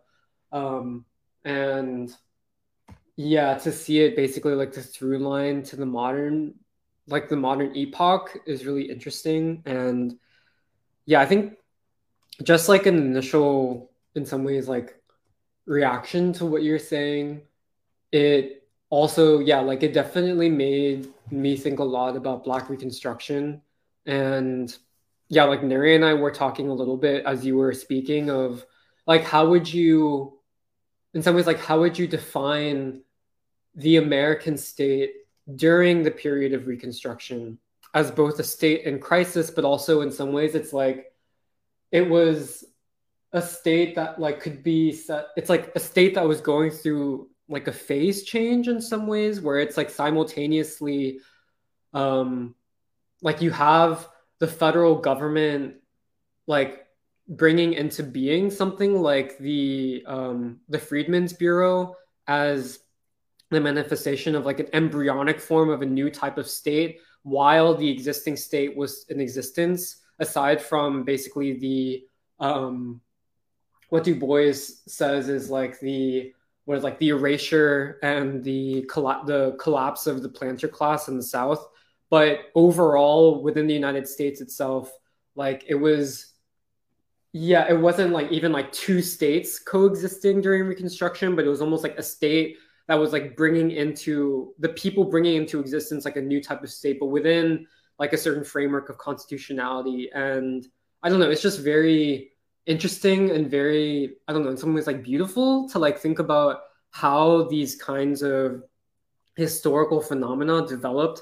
And I don't know, yeah, I have a lot to, I guess, think about in relation to this, but I think the other part of it is, in some ways, it's like part of what it seems like is going on right now. And I don't know if this is exactly what you're saying, but like even describing like for the ruling elite, the two ways they could resolve it is either basically like overt fascism or like reform. And in some ways you have different, it's like different elements of the ruling elite are also like pushing for different things. Like someone like Martin Wolf is pushing for the reform as like a resolution, while other elements within the ruling elite and maybe the more, in some ways, maybe the more powerful elements of the ruling elite are pushing for probably like the other resolution, which is, yeah, like basically going beyond constitutionality and subverting constitutionality. And yeah, I think, yeah, it's a very interesting, it's a very momentous, I think, time to be alive and to be part of these changes. And yeah, I think one of my questions that I'm thinking about is like what, like in this moment when there is a possibility for like, I don't know, in some, yeah, like the crisis of the state, but also the resolution of the crisis, like what then becomes of constitutionality. and the Constitution itself in such a moment. And I don't know, because I've always like, I guess I'm wondering, like, does it become necessary, I think, to have like a new constitution, or is that like in some ways a more like kind of secondary question to all of this? But it seems like even to like what you said at the beginning, that the breakthrough of the first American Revolution was the establishment of a rule of law and the establishment of a constitution which constituted the state itself, and which was basically an agreement amongst like a compact amongst the American people to agree to be ruled by like a constitution itself. And yeah, I'm just curious about like what would happen to the constitution even like in this period of crisis, and like how would it be impacted by an attempt to resolve that crisis? Yeah, can I just say one quick thing? It's hard to predetermine course of all of this will be. Yeah. Just don't know. One thing we have to get clear, and this is why I was trying to do this, we got to burst through this foolish, distractive, obscurantist narrative of the ruling class of the United States, that Trump is a criminal and they, the ruling class, are defending democracy. My argument, and I said this to a friend of mine yesterday, oh, Trump, I'm going to vote for Cornell. I said, well, that's good because he's a part of a triad. You vote for Cornell, you are voting for Trump. Let's keep it real. You know, the Democrats got that right. At least you're not voting for Biden. But here is the thing, you know, I just want to get this clear. The people in the ruling class, and by the ruling elite or the ruling class, we are talking about not a relationship to money. Jay-Z and Beyonce can be billionaires. They're not a part of the ruling class because they are not a part of the state. To be a part of the ruling class is to be in one or another way connected to the state, to the authority, the ultimate authority, the ultimate centers of power, that government, that presidents and congressmen and this and the other can say whatever they want, but they cannot do one thing. They cannot claim to want to limit the capacity of the state and its agencies to rule. And all I want us to be clear on, and others, that this election is not about the ruling elite defending democracy against a criminal and the hordes of close to 75 million people that follow him. That is not what the election is about. The election is about, as Richard Haas says or suggests, this election is about whether or not the American people will undermine the American empire. I know I'm talking a little long. Let me just another example. With my friend who I was talking with on Chestnut Street yesterday, won't come to free school, don't want to listen, you know it all, you know. Okay. My friend, but you can't be dumb all your damn life. Come on, man. You have to study. It's not all instinct. Yeah. And these are questions that require study, conversation, and so on. I said to him that this crisis is existential,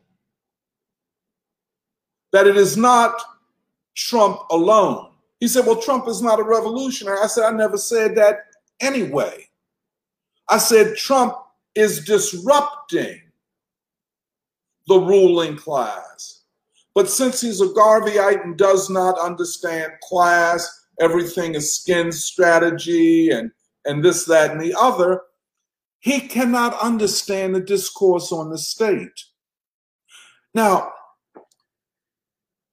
I said to him, Cornell has more in common, and certainly in sentiment is closer to Trump than he is to Biden.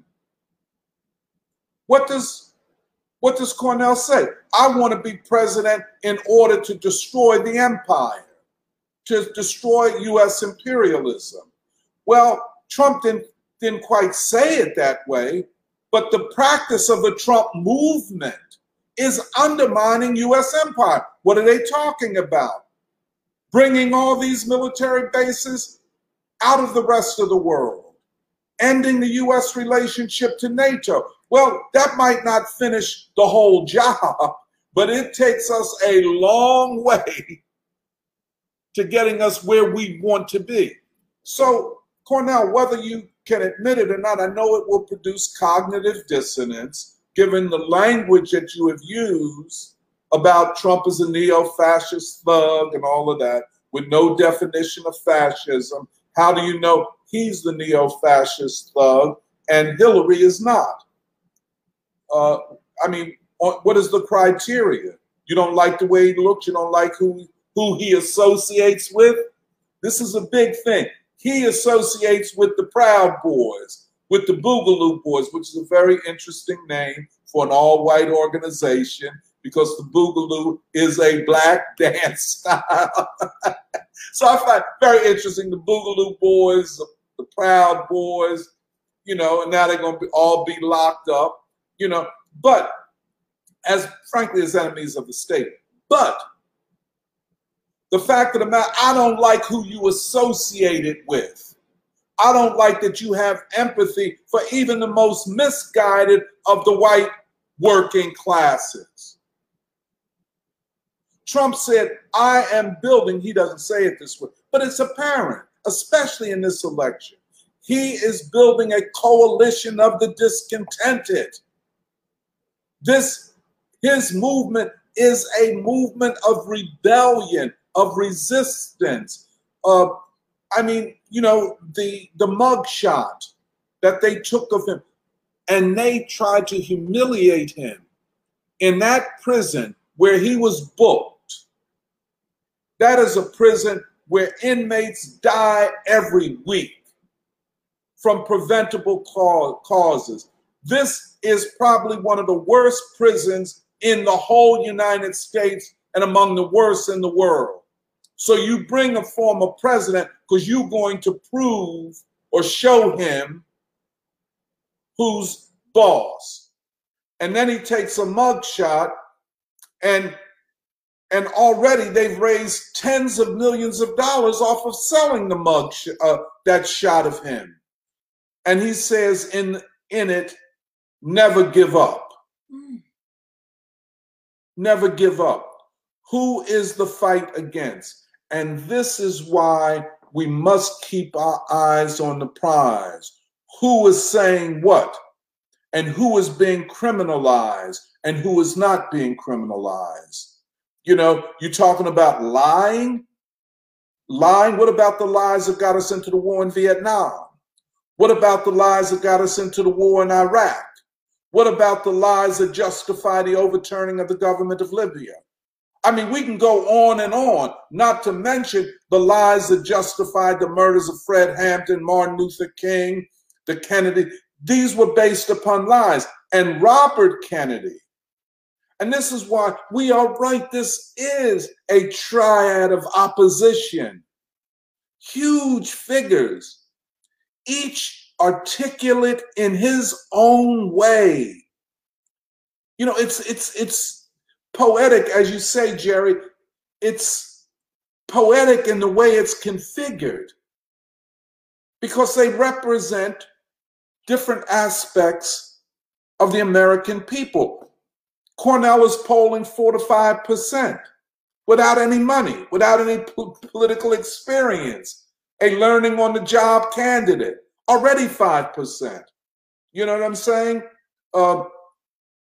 Actual polls show Trump beating Biden by significant numbers, especially in the swing states. And Robert Kennedy will emerge as we go forward as a more powerful figure. And what is he saying? Robert Kennedy is running against the deep state. He is running against the state. Who is Cornell running against? The state. That's why you don't hear in this election a lot of discussion of policies and if I'm elected, I will pass a bill to bring all chip production back to the United States and I will fight him. You know, all of that nickel and dime espionage, and you're not going to do anything and don't intend to do anything. Well, that discussion ain't even on the table. The discussion on the table is, in essence, the crisis of the state. So now, my last point. All these people, abolitionists, we want to abolish the police, we want to abolish the prison system, and we want to reconstruct something new. Well, you went to the prisons and the police before you got to the real question of the state. The police are only an aspect, minor albeit, of the state. The question is the state. And that is why, unless you're talking about the state and its lack of democracy, it's shutting down the capacity of the people to express themselves, to stand up, etc. Unless you're talking about that, all your talk about abolishing the police is nonsense. It's child's play. It is to distract from the fundamental crisis. And if you're not talking about the fundamental crisis, you need to shut up.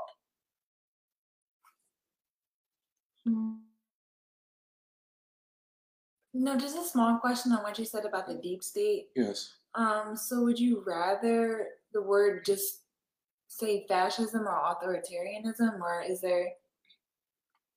Well, yeah, that's a good question. First of all, you know, even though I might lapse into using the word deep state because it's always used, I'm talking about the state.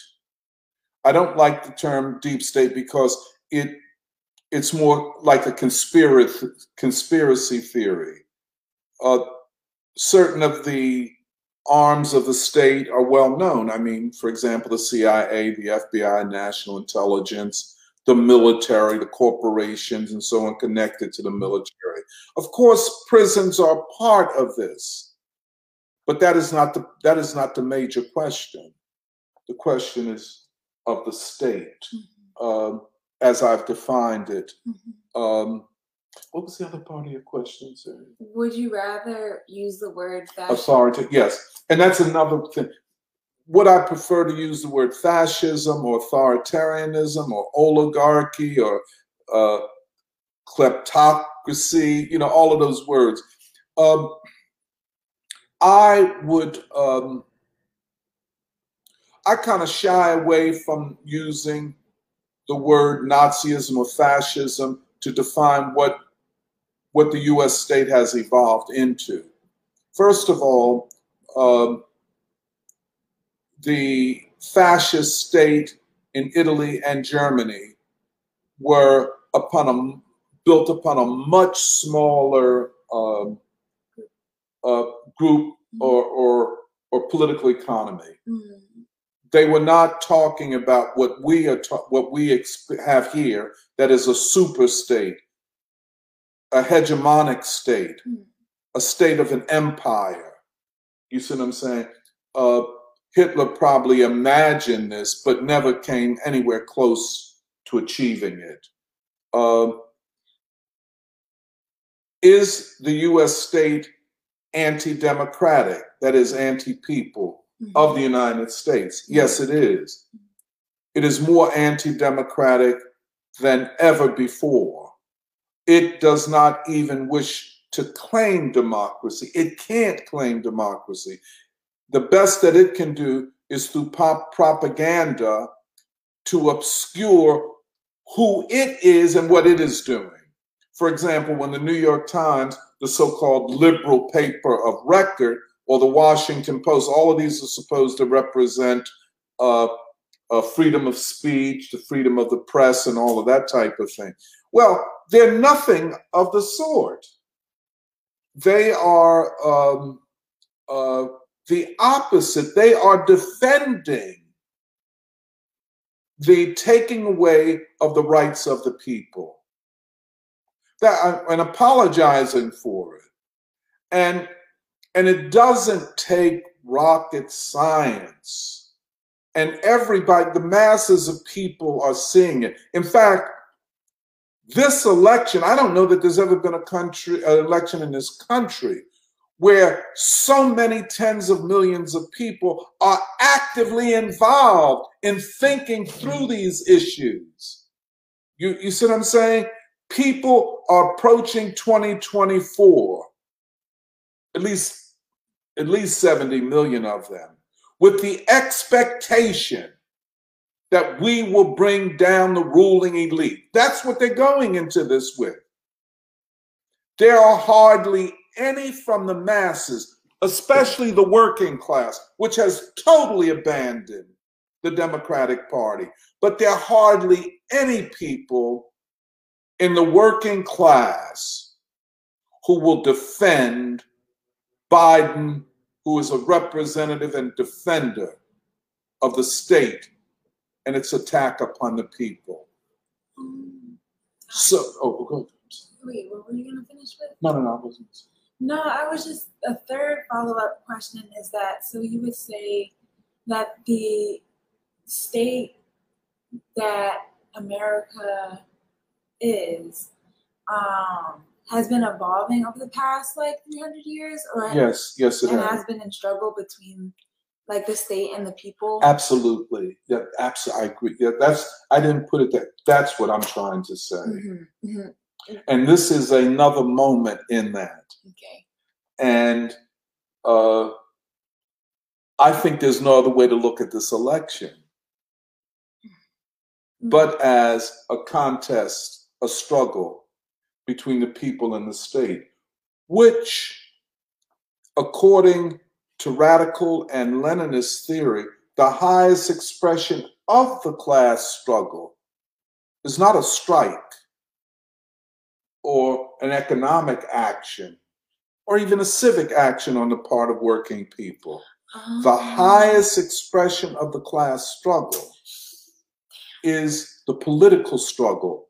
And the highest expression of the political struggle is the struggle against the state, to transform the state from a state of a small elite to the state of the people, the state of democracy.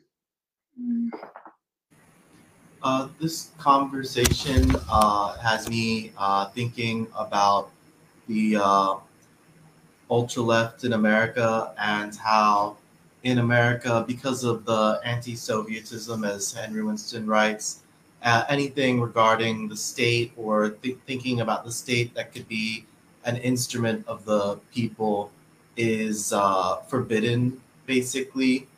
And what Jeremiah said earlier about postmodernism and what it's done to our thinking.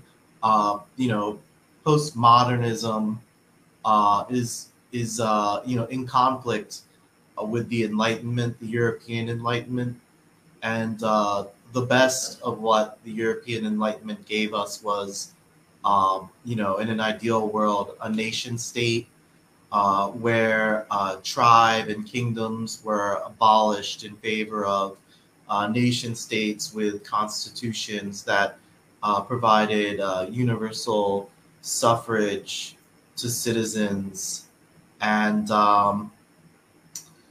postmodernism or posthumanism, you could consider it, posthumanism a negation of humanism.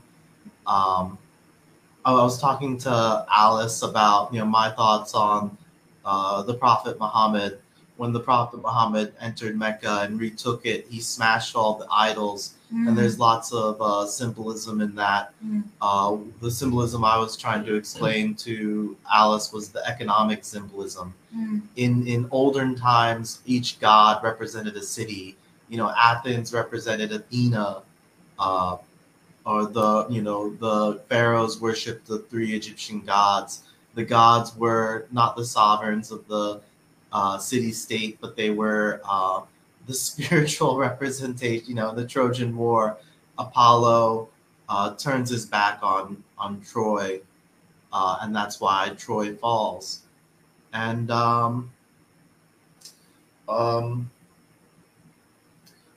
the Prophet Muhammad, when he enters the Kaaba, he smashes the idols because all the tribes are expected to, or all the people are expected to pay tribute to the Quraysh. The Quraysh have all the idols, the physical representations of the gods of all the tribes. And what the Prophet is doing is he's abolishing tribe.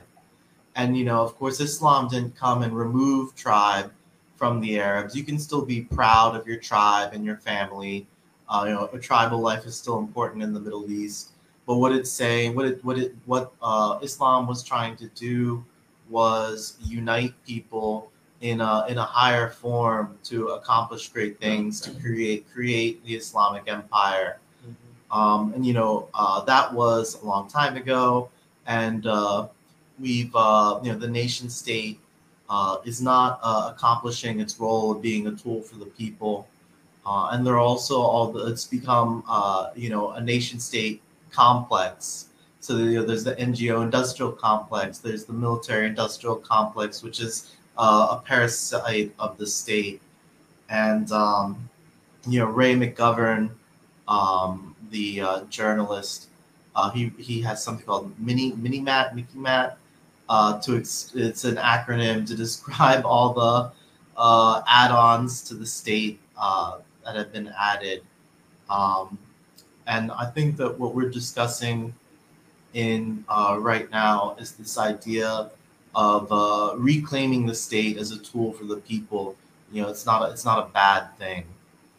In fact, it's actually the goal of the Enlightenment was to bring, universal suffrage, to bring all humans to have God-given rights and equality, to overcome tribe, caste, class, ethnicity.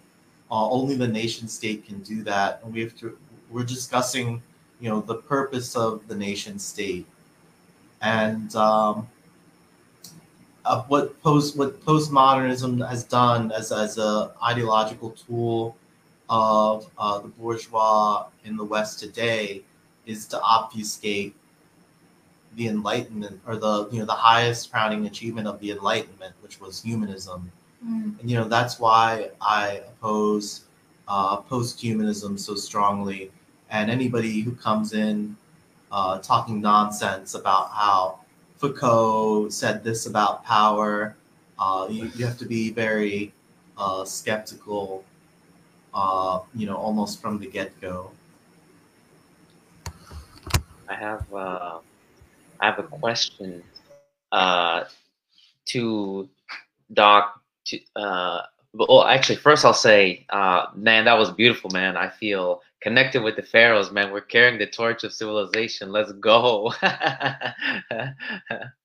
But second, my question, I want to understand the difference between the state and the government that you mentioned, and like with the idea of making sense of what Donald Trump is doing and what we can make of it. Because I think when he got in, I wasn't, disclaimer, I was against Trump. I was young and naive, thought it was the end of the world.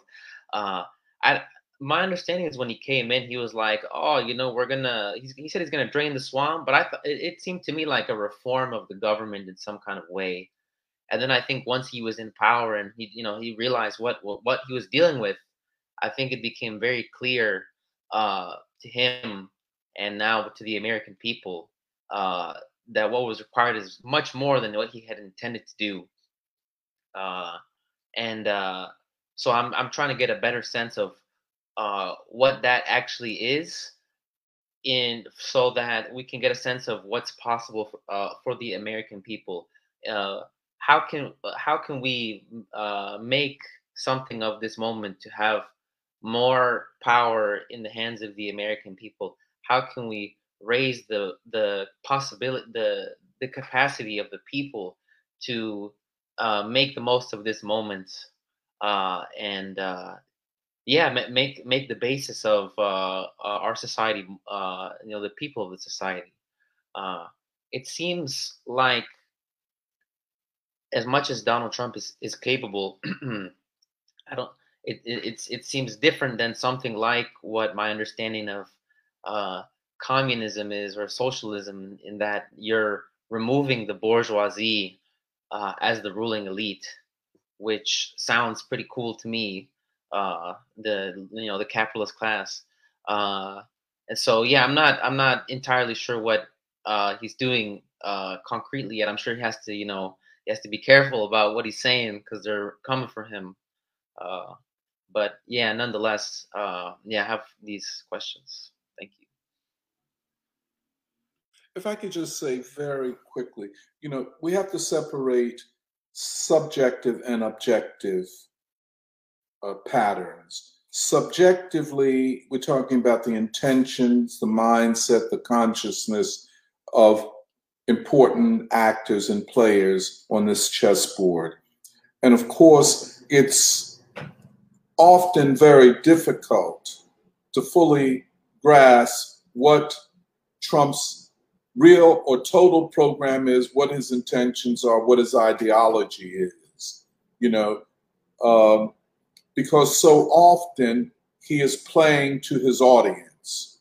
So when he attacks communism, fascism, and socialism as the same thing, a person like myself could say, well, he doesn't know what he's talking about, and he's playing to an audience who has this Hollywood understanding of communism as anti-democratic, and the same as fascism. So Trump, coming up in the Cold War, being a businessman, never really studying any of this, I don't think, gets, he's playing to an audience, he's performing, and he is a great performer, but conceptually and intellectually, he's intentionally or unintentionally making huge mistakes. But that's the subjective side.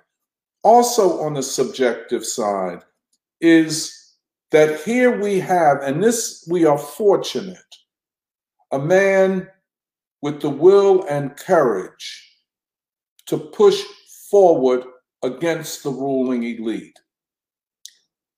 This, as King said, this is a vocation of agony. It is a vocation of agony where and everybody that follows these things know, that if they can't stop you legally, they will stop you through assassination. We've been through that. We know what that looks like. We know how you set up a narrative and demonize somebody, and then their assassination is seen as just, it didn't mean anything because they were evil anyway. The problem is that never has anyone in American history had the constituency of Donald Trump. This is new. And that means that whether you're an evangelical Christian or Black Baptist in the poor side, or Pentecostals on the poor side of Atlanta, you identify more with him than with the ruling elites.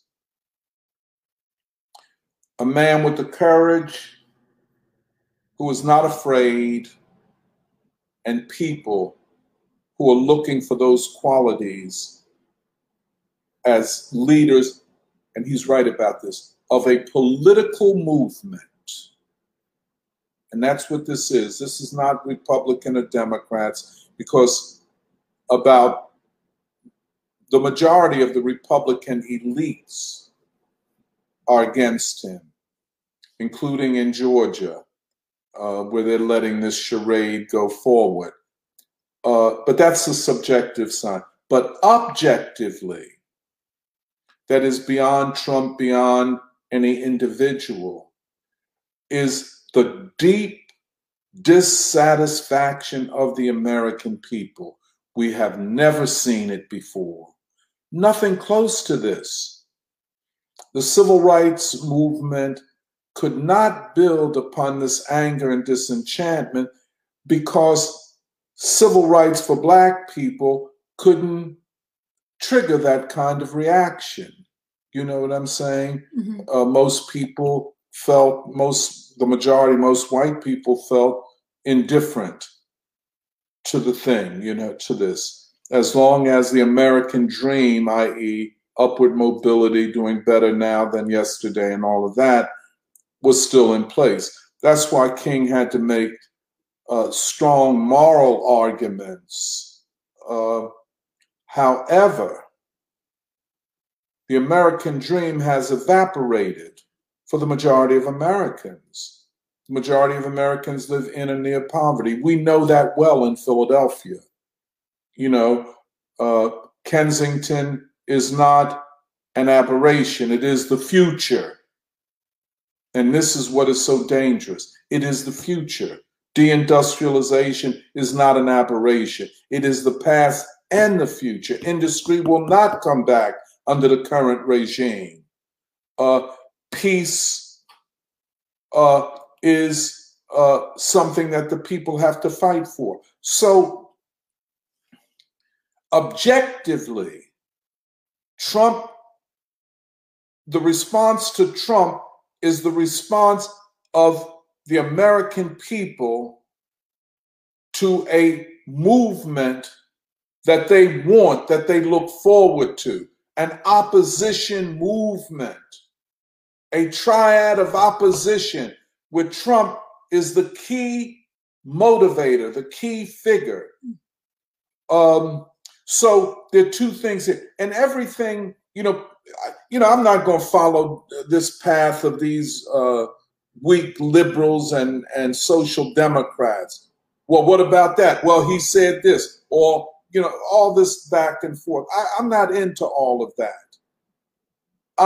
As I said to my friend yesterday, if you are revolutionary, we're not in this to look only at what we like or who we like or what we don't like.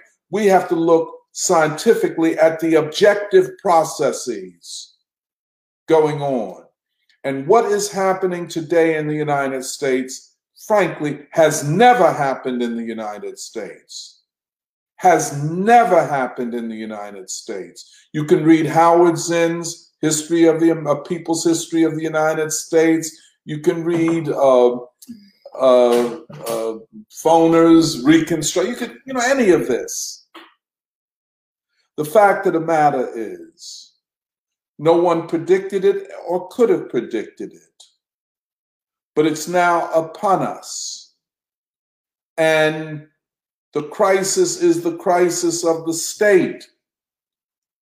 And Donald Trump is the symbol of the forces of opposition and disenchantment.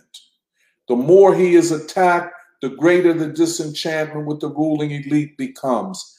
This tells you something about the objective conditions and really about what we talk about all the time in free school. The capacity of the American people, one, to understand the moment and to act to resolve the crisis on their terms. This is new. And this is why I think, as you said, Eddie, that the left is useless.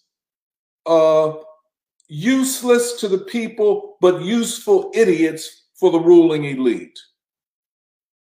Their ideas, their narratives, their practice parallels and is more like the ruling class than like the people. The people in open rebellion, open contestation, and daring the ruling class to assassinate Trump. They're daring them. You do this, the consequences are more than you have bargained for. And when you reach that type of standoff, you say, and that's where we are. You kill our leader, we can't say what the consequences would be. We don't think you want to do that. And let's have no mistake about it. Trump is the most important political leader that this country has seen, maybe since Lincoln, maybe greater than Lincoln. He has been forced into greatness by the situation and by the people. And his only defense of his life and of his politics are the people. And as things look right now, he is going to win the 2024 election, from jail or not in jail. And if they lock him up, that might just enhance his capacity to become the next president.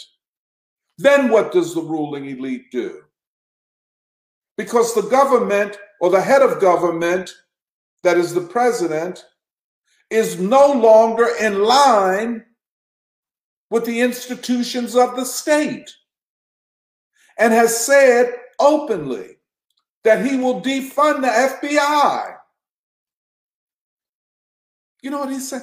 I will defund parts of the state and then separate them and have, first of all, defund a lot of it, and then have certain parts dismantled and reconfigured in different parts of the country.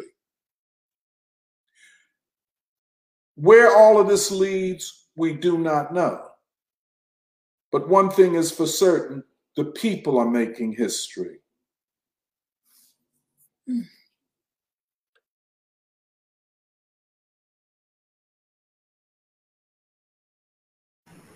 You're muted, Jahan.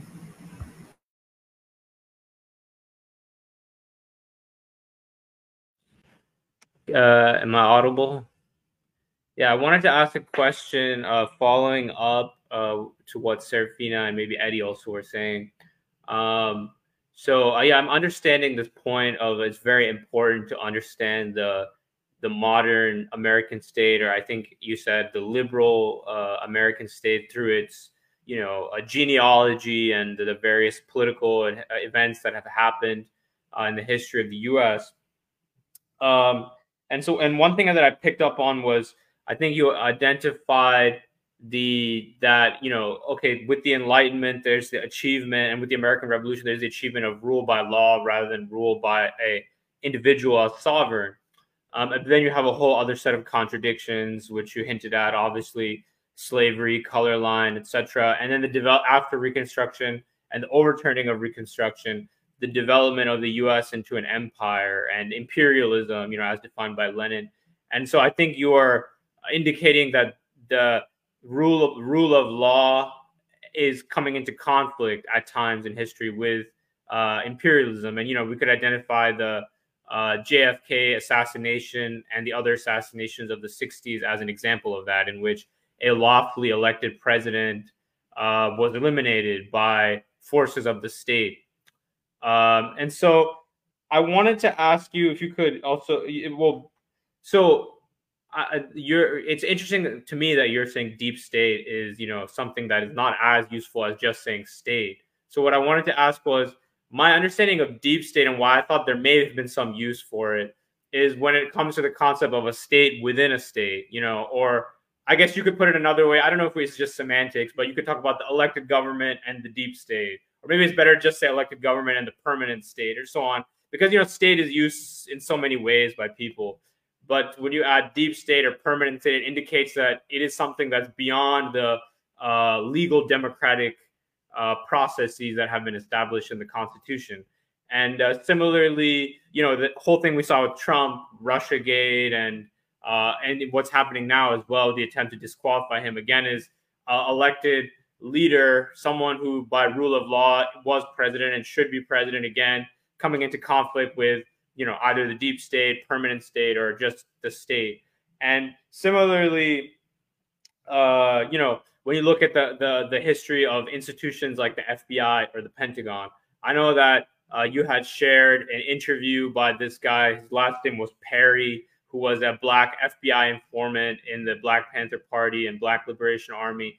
And he basically laid out through his firsthand experience that the FBI is essentially a state within a state. One revelation that I didn't know about, and he said this in 1980, that the FBI has its official budget, which is obviously quite massive, allocated to it, but then it has controlling interests in various businesses. And he said in 1980 that if the president and the Congress just cut off the FBI's budget, official budget, it would be able to survive for 5 to 6 years just on the money that it gains through its various business interests. And he also said that the FBI is basically prepared if there's ever a takeover of the government by quote unquote unpatriotic forces, meaning communists, people from the Black Liberation Movement. The FBI would be prepared to take action. And that's also why it has its independent means of funding. And so all of that is basically in violation of rule of law. In fact, I heard a talk by someone recently, and in fact, it was someone from the Nation of Islam, and they said that if you read the U.S. Constitution carefully, the highest law enforcement official it discusses is the county sheriff. There's no legal, really even basis for there to be an FBI or a federal police department or so. It's all in violation of the founding principles of the American Revolution. So all of that is to say, so how would you see that in relation to this? Obviously this history. How does it help us understand this distinction between deep state as a concept of a state within a state versus what I think the terms you're proposing in your presentation today of just talking about the state in relationship to the government and other factors, if I'm making sense. You make all the sense in the world, and I have to say that I don't have answers theoretically or empirically to a lot of the points that you make. Is there a state within a state? If you take Lenin's theory, the state is always a single integral whole. Whether that is empirically the case always, well, that's another question. And I agree with you about the use of the concept in popular discourse, the deep state. But what is a deep state? The CIA, FBI, national intelligence. Is the deep state the permanent, so-called permanent government of the various departments, like the Defense Department, like the Justice Department, etc. Empirically, I don't have an answer. Obviously, there are contradictions within the state. There are political differences of the various forces within the state. Most of that goes without, you don't hear about it, you don't see it. But I would say, yeah, there have to be, especially in a time of crisis. And that's in a sense what makes sense of Martin Wolf, the liberal social democrat, saying reform and fundamental reform is necessary if the state, the bourgeois state, is to be preserved. So indeed, there are ideological trends within the state about how to resolve the existential crisis of the state. But I would just say this, that this crisis is not a crisis of only a part of the state. It is a crisis of the state itself. And I arrive at that because the state under bourgeois democracy cannot function unless there is a wide consensus that the authority of the state, the ultimate centers of power and authority, operate in the interests of democracy. What we see, and this, whatever polling data you look at, everybody is saying the nation is moving in the wrong direction. Well, let's unpack that, which means that the nation is moving against the people in economic and political and foreign policy matters, and that the people do not matter to the ruling elite. That's what people are saying. Therefore, it is a judgment upon the state itself. Have you seen an elite of any political persuasion that's prepared to subject him or herself to a lecture and a debate where masses of ordinary people show up? They don't want to go among the people because they know they are so despised by the people. And it's not just the government. Part of the anger at Joe Biden is people's perception that he is being used by forces that were unelected. And they're not wrong. That the guy is feeble, the guy is early stages, and on and on and on. So who is the government? Has the government conceded authority to the state? Has the state become the government? Which means then that we don't have a government, that the country is ungoverned and ungovernable. Large parts of it. Ungoverned and ungovernable by the ruling elite and the government. So it's almost like we're looking at the government of Biden being pushed aside and the mechanisms of the state taking over the government. This is unprecedented.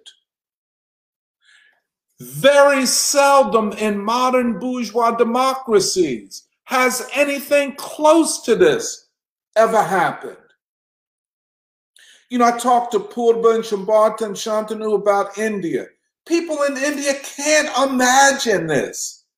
They think government governs and you elect a government to govern. They cannot imagine that the elected government conceded to the state and the state is now governing. And that is in some ways a classic definition of dictatorship, by which we mean law no longer matters. The law is what the hegemon, the dictator, the cabal that runs things, the law is what they say. And no one dared not challenge it. Be she or he on the Supreme Court, the federal bench, or a local DA. You do what you are told. The Democratic Party has ceased to be the party of working people and black people. It is the party of the state. I don't know, I'm a little emotional about that. But yeah, that's the way I would put it, Joe. Well, you know, just briefly bring in the third world, the relationship of all this to the third world and to neocolonialism. If you, from what I've understood by looking into the history of the term deep state, that it was first really used, I think, by academics or scholars to describe Turkey post, with the modern Republic of Turkey, because in a sense, when it made an alliance with the United States and with NATO, a kind of basically a deep state was constructed of military and intelligence agencies and so on, who were basically trained by the CIA and British intelligence and so on, and they were aimed at stopping. I mean, they would initially in the early years of Turkey have these democratic bourgeois democratic processes, but the whole point was that if they ever got out of hand, if you ever had a government that was moving away from the interests of NATO and so on, that the deep state would be able to step in and conduct coup d'etat and so on, and which has happened, I think, 3 or so times in the history of modern Turkey. And similarly, in countries like Pakistan and elsewhere in the third world, that has been used. And but the irony, and perhaps maybe why the term deep state is also not the most accurate, is that you can't really contrast it with American democracy, because American democracy has produced these structures all over the third world. And some people may have seen this, but like the joke was for many years was like, oh, why is there never a coup d'etat in Washington, D.C.? Because there's no American embassy in Washington, D.C. Because then inevitably, whenever there'd be coup d'etats in the third world against democratic governments, there'd be a diplomatic party or some kind of green light to the coup plotters from the American embassy. But now it seems like we are experiencing, that coup d'etat. It's not about having embassies. We have something even stronger in Washington, D.C. We have the Pentagon, the FBI, the CIA. And so in a lot of ways, what we're seeing mirrors what we've seen in many third world countries with these forces in coordination with Washington taking control of judiciaries and parliaments and media and so on, and trying to disqualify and lock up various opposition political figures. And all these processes are happening in the heart of the U.S. And the American people, a majority at least of the American people now are getting a taste of this and experiencing it firsthand, creating this kind of antagonistic or making a contradiction into basically an antagonistic contradiction between the people and the state. Yeah, I was also going to say, because a lot of this, first of all, it was so clarifying, but also made me think about India, like Doc was also saying, because I guess the Indian freedom struggle led to the establish of a state that was anti-imperialist, and it had a democratic form of government, but it was essentially an anti-imperialist state, and it had a social contract with the people that still is valid. And governments change over time, but that essential character of the state remains. And you can see that sort of in the response India has had to this crisis in Ukraine, and vis-a-vis Russia, and sort of diplomatic relations and so on. But what was also clarifying through this entire discussion is when we say the triad of opposition, a question is opposition to what and who? I mean, it's not really an opposition to Joe Biden or the Democrats per se, but in essence, it's an opposition to a state that has been captured by neocons and warmongers, like Doc was saying, of which Joe Biden and the Democrats and even some of the Republican elites are a part of, but it also includes liberal media like the New York Times and Washington Post and so on and so forth. So that entire superstructure is what this opposition or triad of opposition is against. But I was also, to come back to this idea, I was thinking of the idea of a social contract a lot more, and also trying to understand basically what was the role of the civil rights movement vis-a-vis the American state. And please correct me if I'm wrong, I think the way I understand it so far, and this could be limited in analysis, is that it was even the second revolution, Civil War and Reconstruction, but then the third revolution, Civil Rights Movement, was a struggle to renew and deepen the social contract that the state has to the people, fighting against historical odds and historical constitution of the state as it existed at that point. But after that, the suppression of the Black Freedom Movement and the trivialization and attack on its leaders really led to a breakdown of this social contract, which gives you, I guess, Kensington, and it gives you this intense deindustrialization and poverty. But in where was I going with that? So I guess the struggle now is to sort of renew or even establish fresh a social contract, because a state that does not honor its social contract with the people is by definition a hostile state against the people. And I also find this, the formulation in terms of fascism, very ironic, because on one hand, where people want to call Trump and his followers a fascist, if this triad of opposition were to succeed, it would actually be the thing that stops the state from taking a fascist turn, because they've already started talking about undoing elections and free speech, to sort of fit into the state's definition of democracy and so on. So that's very ironic. I just want to add that. Yeah, I also wanted to sort of build on what Purva was saying, because this whole conversation is very, uh, it seems very scientific, because at the same time, we're talking about liberal democracy and fascism sort of in the same framework. We're talking about fascism as a continuation, like you said, Doc, as a continuation of bourgeois democracy at a time of crisis. And this thing that you started with, the distinction between the pre-French or American Revolution state, which was sort of centered around the sovereign, as opposed to the later state, which is centered around the law. And I'm seeing as fascism as fascism in terms of the 1940s and so on, fascism being a breach of this concept, and a breach of the upholding of law, and therefore the creation of the institution of dictator and so on and so forth. And this is the way we can understand fascism of the 40s.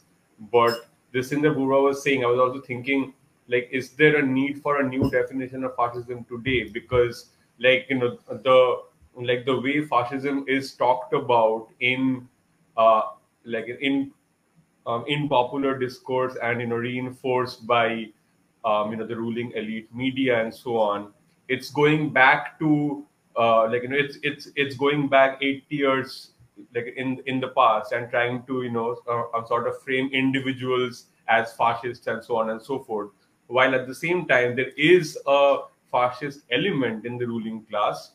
And that is never the that that element, that fascist element, is never the one talked about or even admitted. And this is because it's not centered around an individual, like we are saying. It is centered around this idea of a part of the state or the whole state, either the deep state or the state as a whole, which is opposed to the people. And how do we understand fascism today then? Because I am the reason I'm thinking about this is because this language of fascism, the ruling class language of fascism, is used to is used to, what's the word, discredit nations all over the world, because you are talking about any kind of government, any state that does not follow the US imperial policy is a fascist state. And then you invent reasons, then you invent different reasons to explain, to justify that, you can call an India or a China or Russia and so on and so forth authoritarian and so on. But that's why I'm thinking, how do we define fascism that's relevant to today's time, which is not centered around an individual? Before we hand it over, I just wanted to tell everyone my favorite quote about fascism, which is from Upton Sinclair. And Upton Sinclair says, when fascism comes to America, it'll be draped in an American flag and carrying a cross. And, maybe Upton Sinclair didn't live long enough to see postmodernism, but what he's trying to get at is that the aesthetic of fascism will match, will not match, what it's actually, what its essence is, or to clarify that, fascism will present itself as everything but fascism, just as the Nazis presented themselves as socialists. Yeah, here is the thing. Just to Sambarta and to something Purva. Oh yeah, in American discourse. And by liberal, we don't mean policy liberal. By liberal, we mean John Locke, Edmund Burke, John Stuart Mill. That's the liberal state is the same as the bourgeois state. It can be conservative or, quote, liberal, but it is the liberal state is the bourgeois state. The social contract, and you hear them saying this all the time, the social contract is the Constitution. That the state that was constituted out of the American Revolution guarantees democracy and hence opportunity to the American people. The theory is, and the discourse is, that democracy is not only the best form of government, but the best form of society for every individual. You see what I'm saying? The other thing is that, so that's the social contract. It's not a list of things that are like healthcare, education. No, it's democracy and, quote, freedom of the individual. And that's the way the American discourse goes. That is what is in question now. Is the state protecting democracy, or is the state attacking democracy? Democracy meaning rule of the people. Okay. The other thing, just to Shambarta's point, see, I don't feel the concept of fascism or who is a fascist or the fascist or this, that, and the other is of any value or use these days. I think we are in the throes of a titanic battle politically, the outcome of which is not determinable at this stage. It is a titanic battle. It is huge. Titanic meaning tens of millions of people are drawn into this struggle, and the sides are more or less decided by social economic class. The poorer you are, the more you will tend to be on the opposite side of the state. The less educated you are, in other words, if you don't have college degrees or advanced degrees or professional degrees, you will tend to be on the opposite side of the state. Mm-hmm. Whereas the more educated, the more wealth you have, you will side with the state as democratic. Mm-hmm. Two vastly different worldviews, totally irreconcilable. Tens of millions of Americans are saying the state itself is undemocratic. And they don't hear and don't want to hear any apologies for this. And they will say in their way, look what you're doing to Trump. Every time they indict him, the people, they're not using the language I'm using, but in objective terms are saying, if you are so democratic, why are you criminalizing the major opponent of Joe Biden in the 2024 election? Mm-hmm. It is because you want to subvert democracy. It's because you don't want we, the people, to have rights. This is the tectonic, there's a shift going on at the deepest level of social political life in this country. You cannot overstate it. A fundamental shift is in process. How it will go, whether it will be ultimately successful, whether or not the forces of the state can regain the upper hand over the people, whether or not the people have the capacity to unite and decide the future of the country and of democracy, whether or not a fourth American Revolution, which is, let's get it clear, a process and not an act, whether a new process of democratization, of a new people's democracy, is in the process of being realized. The question most American people will not call for a new constitution. They will call for the constitution we have being lived up to. Mm-hmm. That's what Martin Luther King said. He said, do in practice what you wrote on paper. I can hear, I just listen and see people, people don't talk like us, but they talk. And if you understand how to understand people, you can hear just what we're saying. The other huge thing is this idea, we ain't going to study war no more. We don't want war with Russia. We don't want war with China. You can't continue to demonize not just Trump, but leaders of every country. Everybody that doesn't agree with the U.S. ruling elite is an authoritarian dictator, thug, and all that type of thing. Well, Trump doesn't speak badly about them. He says they're brilliant people. They're capable people. I disagree with them, he would say, but they're not fools. He said that the fools are in the Western capitals and in the United States.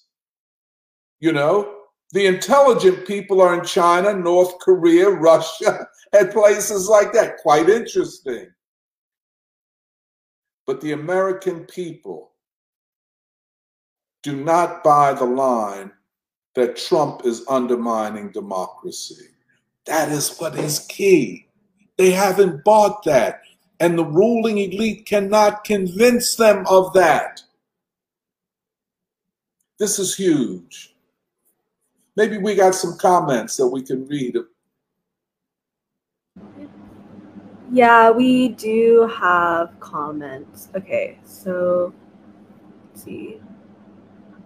Future Homestead, had said, I'm glad to be alive to see this amazing moment in history. If this is the kind of thing they're considering to stop Trump, imagine if someone like Cornel West or even Bernie were very popular in the polls.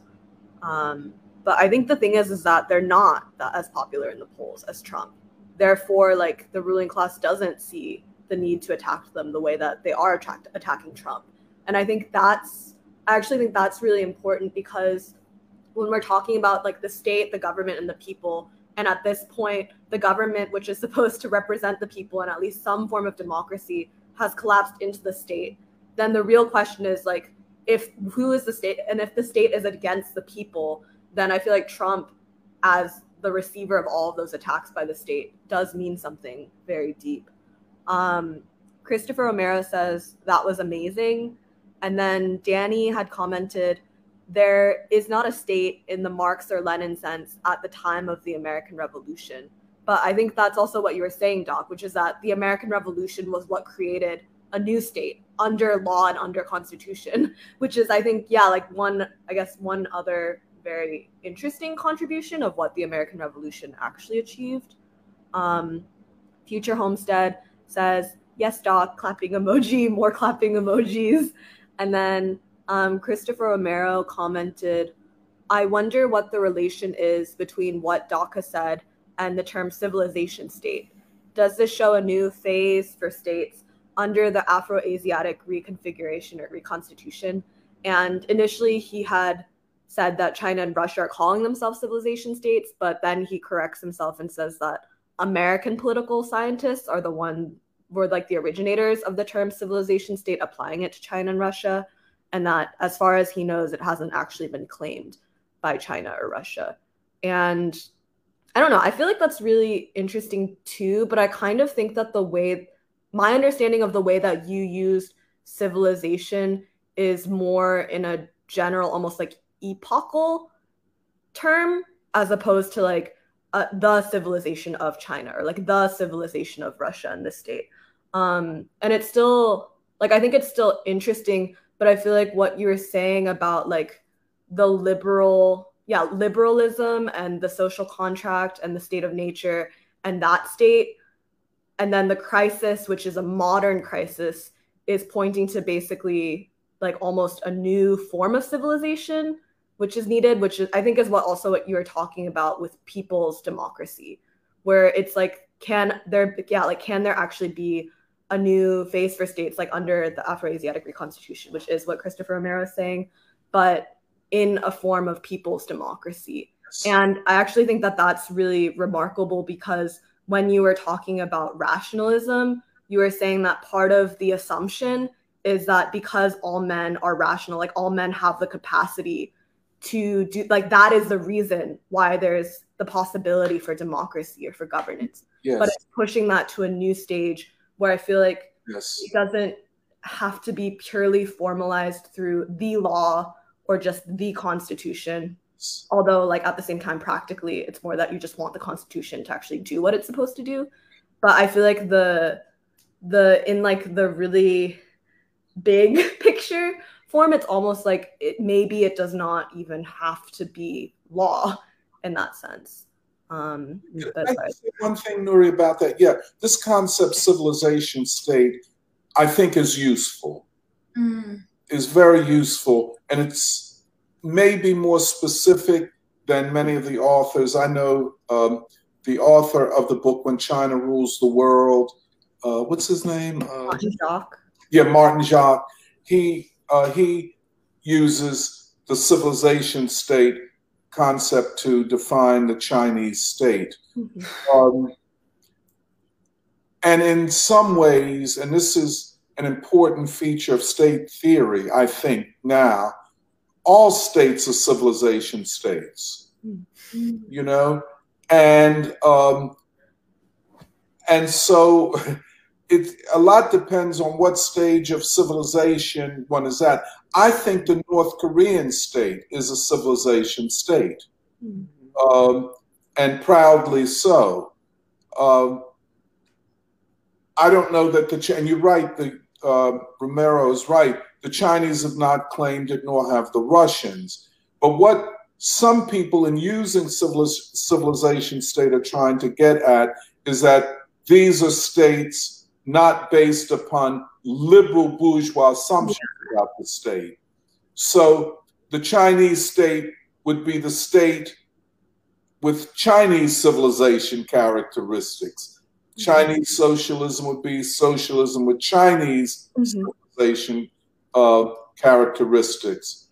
And in modern theorizing, which is highly secular, the ideas of civilization are generally not discussed as a part of either the crisis or the overcoming of the crisis. Du Bois was highly civilizational in his understanding of the American people, as was Baldwin. And this idea of I'm a citizen of a nation that does not yet exist. But the question is there, without the full emergence of the nation, is there still a civilization that is being worked on? That's why King is important. He advances civilization in anticipation of a new state that is based upon a new civilization. Because I think part of the way that I think civilization state is normally used is as a departure from the nation state. But I think the thing is that I think this this world framework of like nation states interacting with each other is very firmly like entrenched in the Western liberal form, and the civilization state in that sense marks something new, I think, for like the world. And then it also points to, because I think basically the pointing is like to something beyond just Western civilization.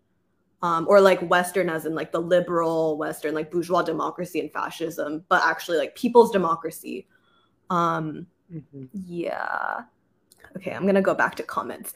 Okay, Jamila said, if Trump wins the election from jail, then we begin to look like other countries that are in the throes of revolution. And then she says, also, good morning and thank you for the sustained and valuable voice of the Saturday Free School. And then Blaze has a comment. He says, I just finished Lenin, State and Revolution. And as you said during the beginning, I think a synthesis of Du Bois and Lenin applied to the crisis of the American state today would be powerful. And then he has 2 long Lenin quotes. So I think I'm just going to read one.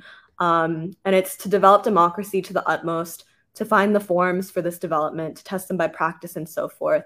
All of this is a component task of the struggle for the social revolution. Taken separately, no kind of democracy will bring socialism, but in actual life, democracy will never be taken separately, but together with other things. Like this is the dialectics of living history. And then he says, Lenin's description of the distortion of Marx and Marx's ideas by the state is also like what has happened to Du Bois today, and why it's important to study and reclaim Du Bois's revolutionary democratic essence for our time. And then Layat says, the recognition that the government has effectively surrendered itself to the state is so clarifying. It gets to why our rulers cannot seem to think through what is objectively happening at this moment. Once you're not responsible for translating a popular will, and definitely once you learn to despise the people, then the rationalizations for doing further violence to the rule of law writes itself. Yeah, which I think is really cool. And then BK has a comment. He says, or they say, there's an uncomfortable irony. Consider that the tsunami of Trump support and the exposure of the ill intentions of the liberal left may actually serve to fuel the goals of the global elite ruling class.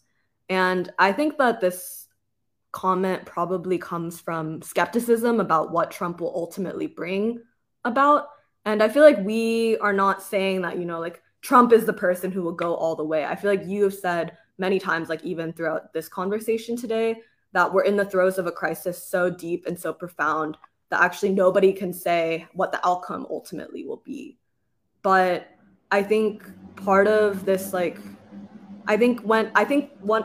other thought that I've had throughout this conversation is that I think one of the tactics of even the state, or something that does not serve the people, is this distinction between deep state, which can be easily subverted into you're a conspiracy theorist, and then versus the state, is that I feel like there are so many terms around the state that nobody is actually really able to say this is what the state is, this is what it does, very clearly. So you have nation state, or just the state itself is bad, but you don't know why it's bad or what's bad about it. And I feel like all of it is trying to obscure something very serious, what the state actually means. And I think I found myself kind of at a loss throughout this conversation, because I was there's a lot I don't know about the state, but what I feel is that it's important to actually try to study it and to actually observe it and to say this is what the action is, or philosophically. And I feel like that's also why you were laying it out today. And I think part of it too is that when you get to deep state, and then the term ruling class, and then you get to elites, corruption of elites, and then this global thing, I think a lot of it is people feel that's right. I think that it speaks to something true, which is that that there's something going on, and that there are people who are responsible for it. But I think it's not a precise enough term to actually speak to the movements that are happening, or who is responsible or what is responsible. Yeah. So can I just quickly? I think so. Basically, my understanding, at least in the course of this conversation, is that if we're talking about a broader revolutionary process, within that process, there are stages to it. And it's almost like we're in the Trump stage of the revolutionary process, but it's by going through that and the achievement of the tasks of a certain stage of a process, it is that which brings you to then new possibilities, but also new contradictions. But ultimately, it's you need to go through that stage in order to reach the conditions for the achievement of the next stage of a revolutionary process. And so it's basically right now, like the Trump stage, Yeah. like whether you call it the Trump stage, the triad of opposition stage, the 2024 election, it is essentially like the task of a mass movement to substantially weaken the state and substantially weaken the ruling elite into it, and basically, yeah, like that, whatever, however it may manifest. And it actually reminds me of, I found this speech that Harry Belafonte gave in 1972, which was honoring Du Bois and Martin Luther King, and in which he says, basically, the task of revolutionaries is not just to like be like, oh, the people are angry and this is just enough to basically constitute the demands of like a revolution, but also the importance of revolution is to unite the people and also to weaken the ruling elite. And you can't have a revolution if the ruling elite themselves are not actually substantially weakened. And it's almost like Trump is in some ways a manifestation of that task. But the other thing, and this is, I guess I want to try to attempt to also answer the question that Porber raised of the civil rights movement and its relation to the state and civil rights movement as a revolutionary process, in which it's almost like you could say that the civil rights movement started from a place in which it went directly to the color line as a manifestation of the, well, one, like a regime of rule that had been institutionalized in law, right? Because basically segregation was something that was institutionalized in law, but also a manifestation of a regime of the regime of rule, which was the most clearly contradictory and illogical, right? The color line is something which was the most immediate, the clearest manifestation of the illogic of a particular form of rule, right? But what I feel like, this is my I guess my attempt to interpret these things, but what I feel like the civil rights movement did is that on the one hand, it brought the bourgeois democratic state to its furthest possible capacity. In some ways, it brought the bourgeois democratic state to its furthest possible like threshold of what it was capable of doing in terms of honoring a certain social contract with the people. And you see this through basically like the attempt to get Black people the right to vote, and also the fact that the movement was also placing demands upon like the federal government, upon the presidential administrations, the war on poverty, all of these things. And so in one sense, like it is a movement to bring the bourgeois, like a certain form of bourgeois democratic rule to its furthest extent that is possible, while simultaneously through like nonviolence, through the mass movement, to introduce amongst the people a new kind of first social relation, but implicit within that, a new kind of social contract amongst the American people. And that, so basically, you have like parallel things happening at the same time, but both of these relate to the state, but one is essentially, yeah, like when King says honoring the commitments of the Constitution, it's in some ways like challenging the existing form of the state to honor its like sort of contract with the people, while also what the civil rights movement did in almost like an embryonic form was to introduce a new kind of social contract broadly amongst the American people, from which would emerge the conditions for a new kind of democracy, a new kind of people's democracy. And it's almost like with the overturning of the civil rights movement, the assassinations of people like King and the Kennedys and all of that, it's like it's like basically the people, the movement made their move, the ruling class made its move. You reach almost like, for, I guess, basically the past 50 years, a state of almost rapprochement, a state of like almost Cold War. And now is the period in which all of the tasks that were left unfinished from the civil rights movement, those are now, it's like you're in the stage of picking those back up again. But yeah, I guess I've been trying to figure out like how, yeah, like Purva's question, how did the civil rights movement relate to the state? Because in some ways you could say like the gross misinterpretation of the civil rights movement is that it's like the civil rights movement made America a multiracial democracy, like that was the sole aim of the movement, which is basically to say that Black people should be included within the existing framework of like basically bourgeois democratic rule. But it's almost like, to see the complexity of it, but also the genius of it, you have to see that there were multiple things happening at the same time. But I don't know. That was just my also attempt to answer the question that Porbo was raising. Yeah, I'm just to add to it, not add to it as answering, but maybe to deepening the question I was asking is also this conversation made me really appreciate how the state really it inherits its character from the struggle of the people that constitute the state. So then I guess the American state is in that way qualitatively different from the one in India and the one in China. And so I guess the state at the moment of its conception also inherits historical and societal contradictions that are mired in the society that is in question. And then by that logic, I guess the state can't be something that's static, but also something that evolves in time and through struggle into achieving um, I don't know what its final form would be. And I was also sort of seeing the civil rights movement as as a struggle of the people trying to push the state towards where it needed to go in in terms of sort of nullifying these contradictions that existed within the formulation of racism, but also I guess, yeah, white supremacy that way. But again, this is not complete. That's how I was trying to understand it. Yeah. I also, oh wait, you should go, Johan. Sorry.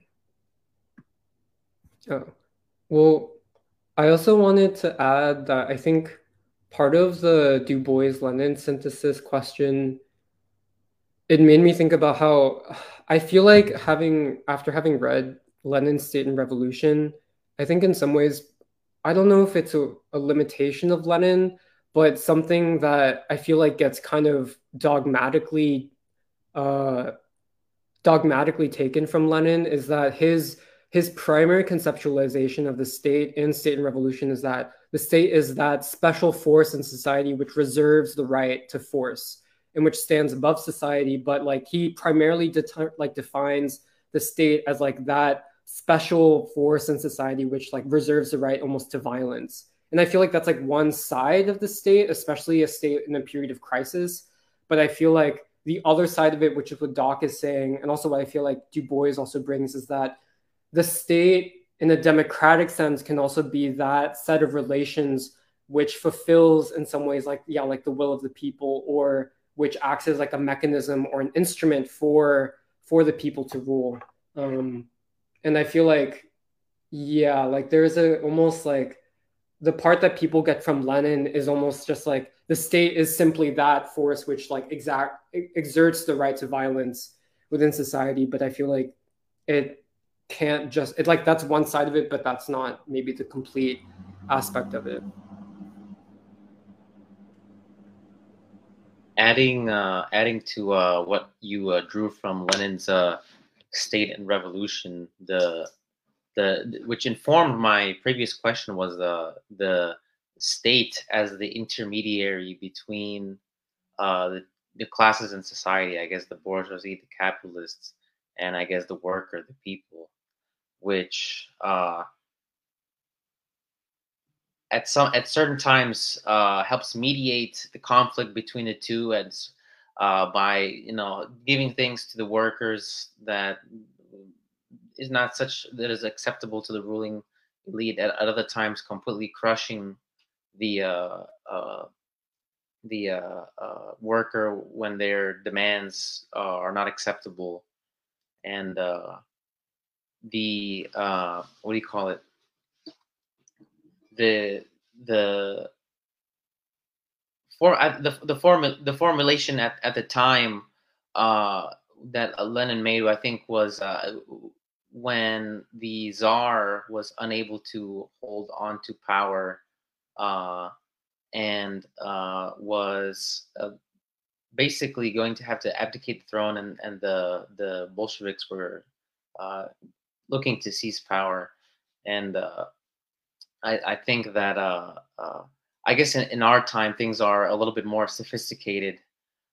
So I appreciate how you mentioned in Jeremiah that we can't just like follow certain, I guess, dogmatic interpretations uh, of the text and take it out of context, even if you are following it a little bit more truthfully.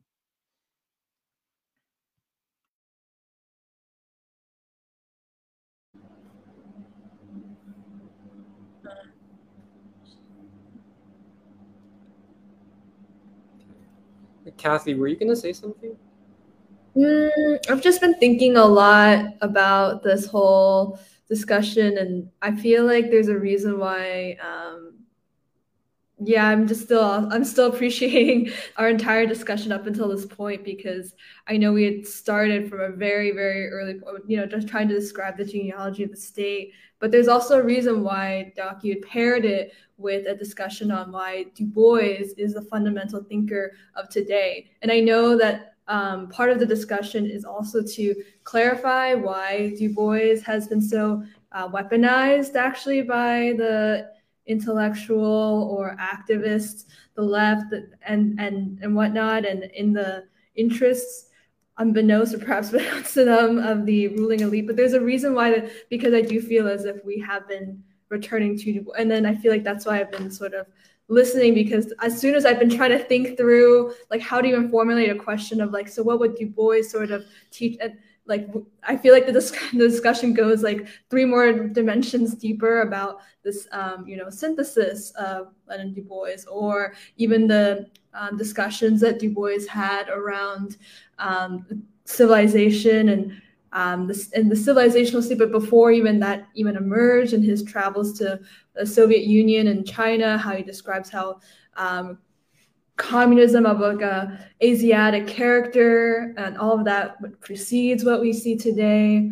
And then, yeah, just the contributions he made through understanding, the processes that were at play through Black Reconstruction, and how that was so much of the event that we had done in February that I feel like we're almost revisiting, but because things have evolved.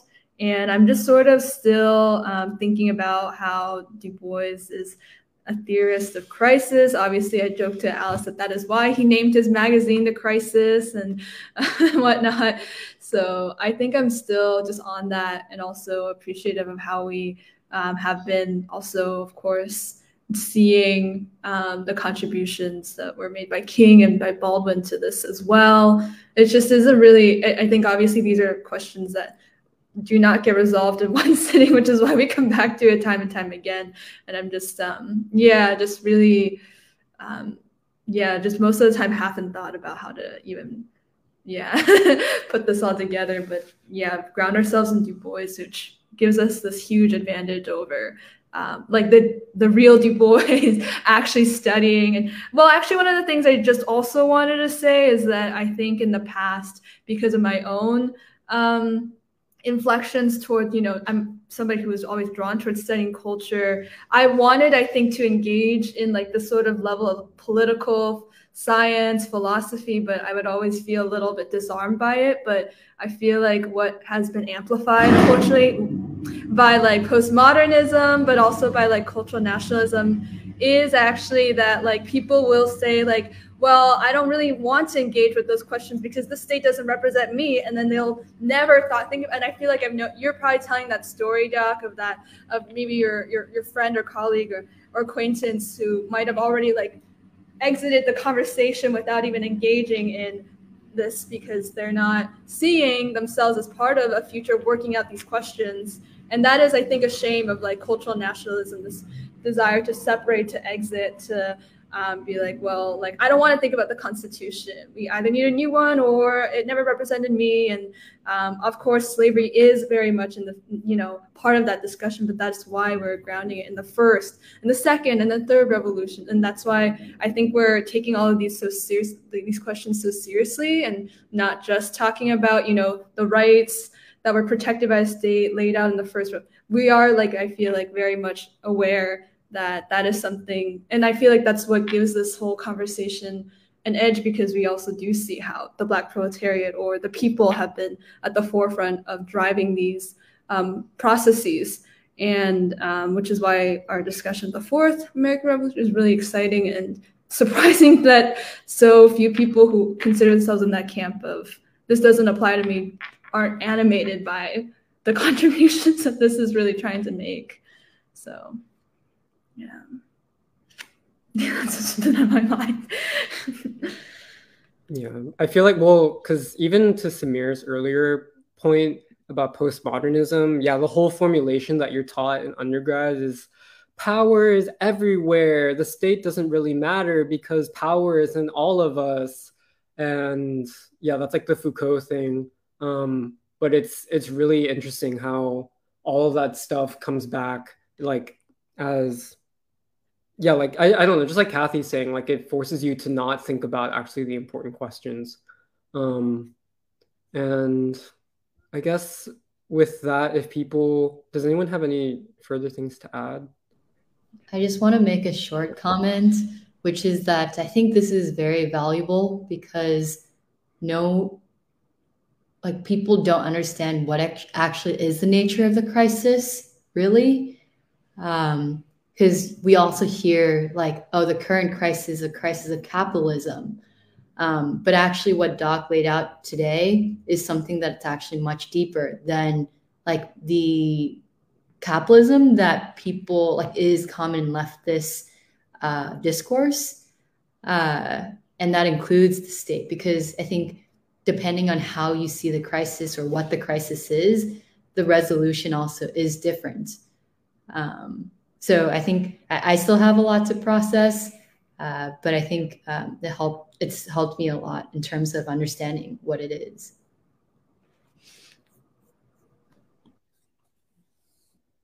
Yeah. Yeah, I feel like the questions that we talked about today and that Doc raised, I think are questions that we'll be discussing and investigating for a long time. And I like that the way that Doc said in terms of these are also questions, although it may manifest in different kinds of language, but these are also questions that the people are actively involved in and are already discussing, especially through the course of like the next couple months with the election.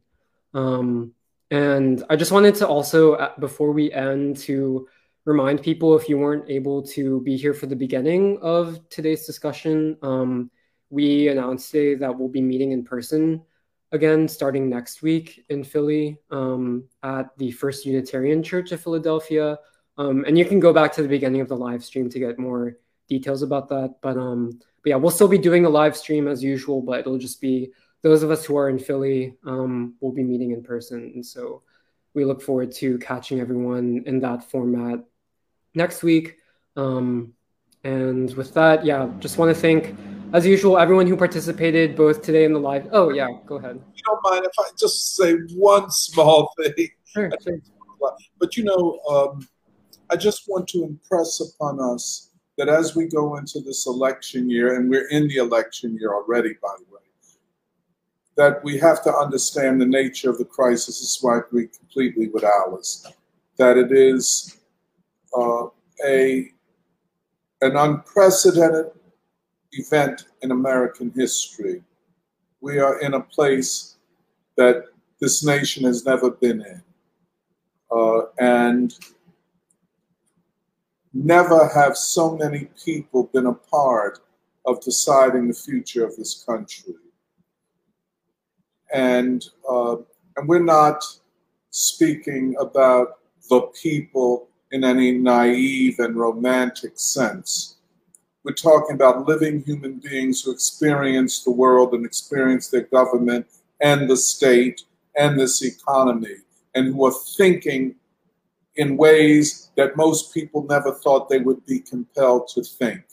It was at one time Democrat versus Republican. Now it is a question of a movement challenging the state up against the state. And these are existential decisions on the part of the people.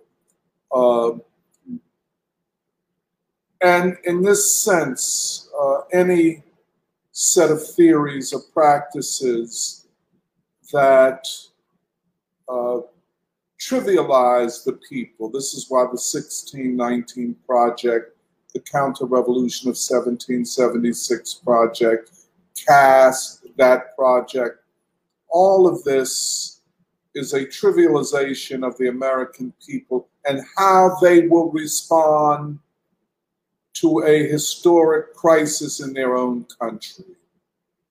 This is what is so profound. And of course, when we, a lot of people don't understand why we talk about the Black prophetic tradition. We talk about the Black prophetic tradition because this is one form of class consciousness, especially among Black people. People express their consciousness of the world through various modalities of thought and music and art. And so we talk about the Black prophetic tradition as a form of resistance and a form of class resistance in the fight for class unity. The last thing that I would say, you know, the free school is Du Bois, King, Baldwin, Robeson, but they are all theorists and thinkers of crisis. It is very difficult to think in the framework a proletarian imaginary, a Black proletarian imaginary that does not begin with crisis. And so when we read Baldwin, you have to know, you have to be able to read that he is talking about crisis. Du Bois, from the very beginning, it's been nothing but crisis, the study of crisis, the crisis of democracy, the crisis of empire, the crisis of neocolonialism. It's all over the place. But we have to understand what they're saying. And King, you know, this idea of a creative resolution to this crisis. You know, I guess you could say he was 50 years ahead of his time. And he is, I think, any way you cut it, if there's to be a new nation, he will have to be its father. That's all I wanted to say. Yeah. No, I like it. I think it's even, I think the free school has made it possible in some ways, even for me, or at least for me, to think about, it's like crisis as like a category through which to think. And it was really also, it reminded me a few weeks ago when you talked about Cornel West and how his central category is the catastrophe. But I feel like catastrophe implies certain things and it points towards certain things, which is basically that people can't really do that much about it except maybe to like resist in like individual or small ways. But that the category of crisis, what it points towards is a resolution. And what that means is that it points towards the people to resolve the crisis. And so the crisis is both like everything that is like oppressing the people, but also the crisis implies or points towards the capacity of the people. And yeah, I'm very interested, I think, to see how we continue to like deploy the crisis as like a category moving forward. But yeah, okay, with that, we can end. We're a little bit past 2. But yeah, thank you again to everyone who participated in the comments and also on the live stream. And yeah, we'll see you next week. All right, with that, goodbye. Thanks.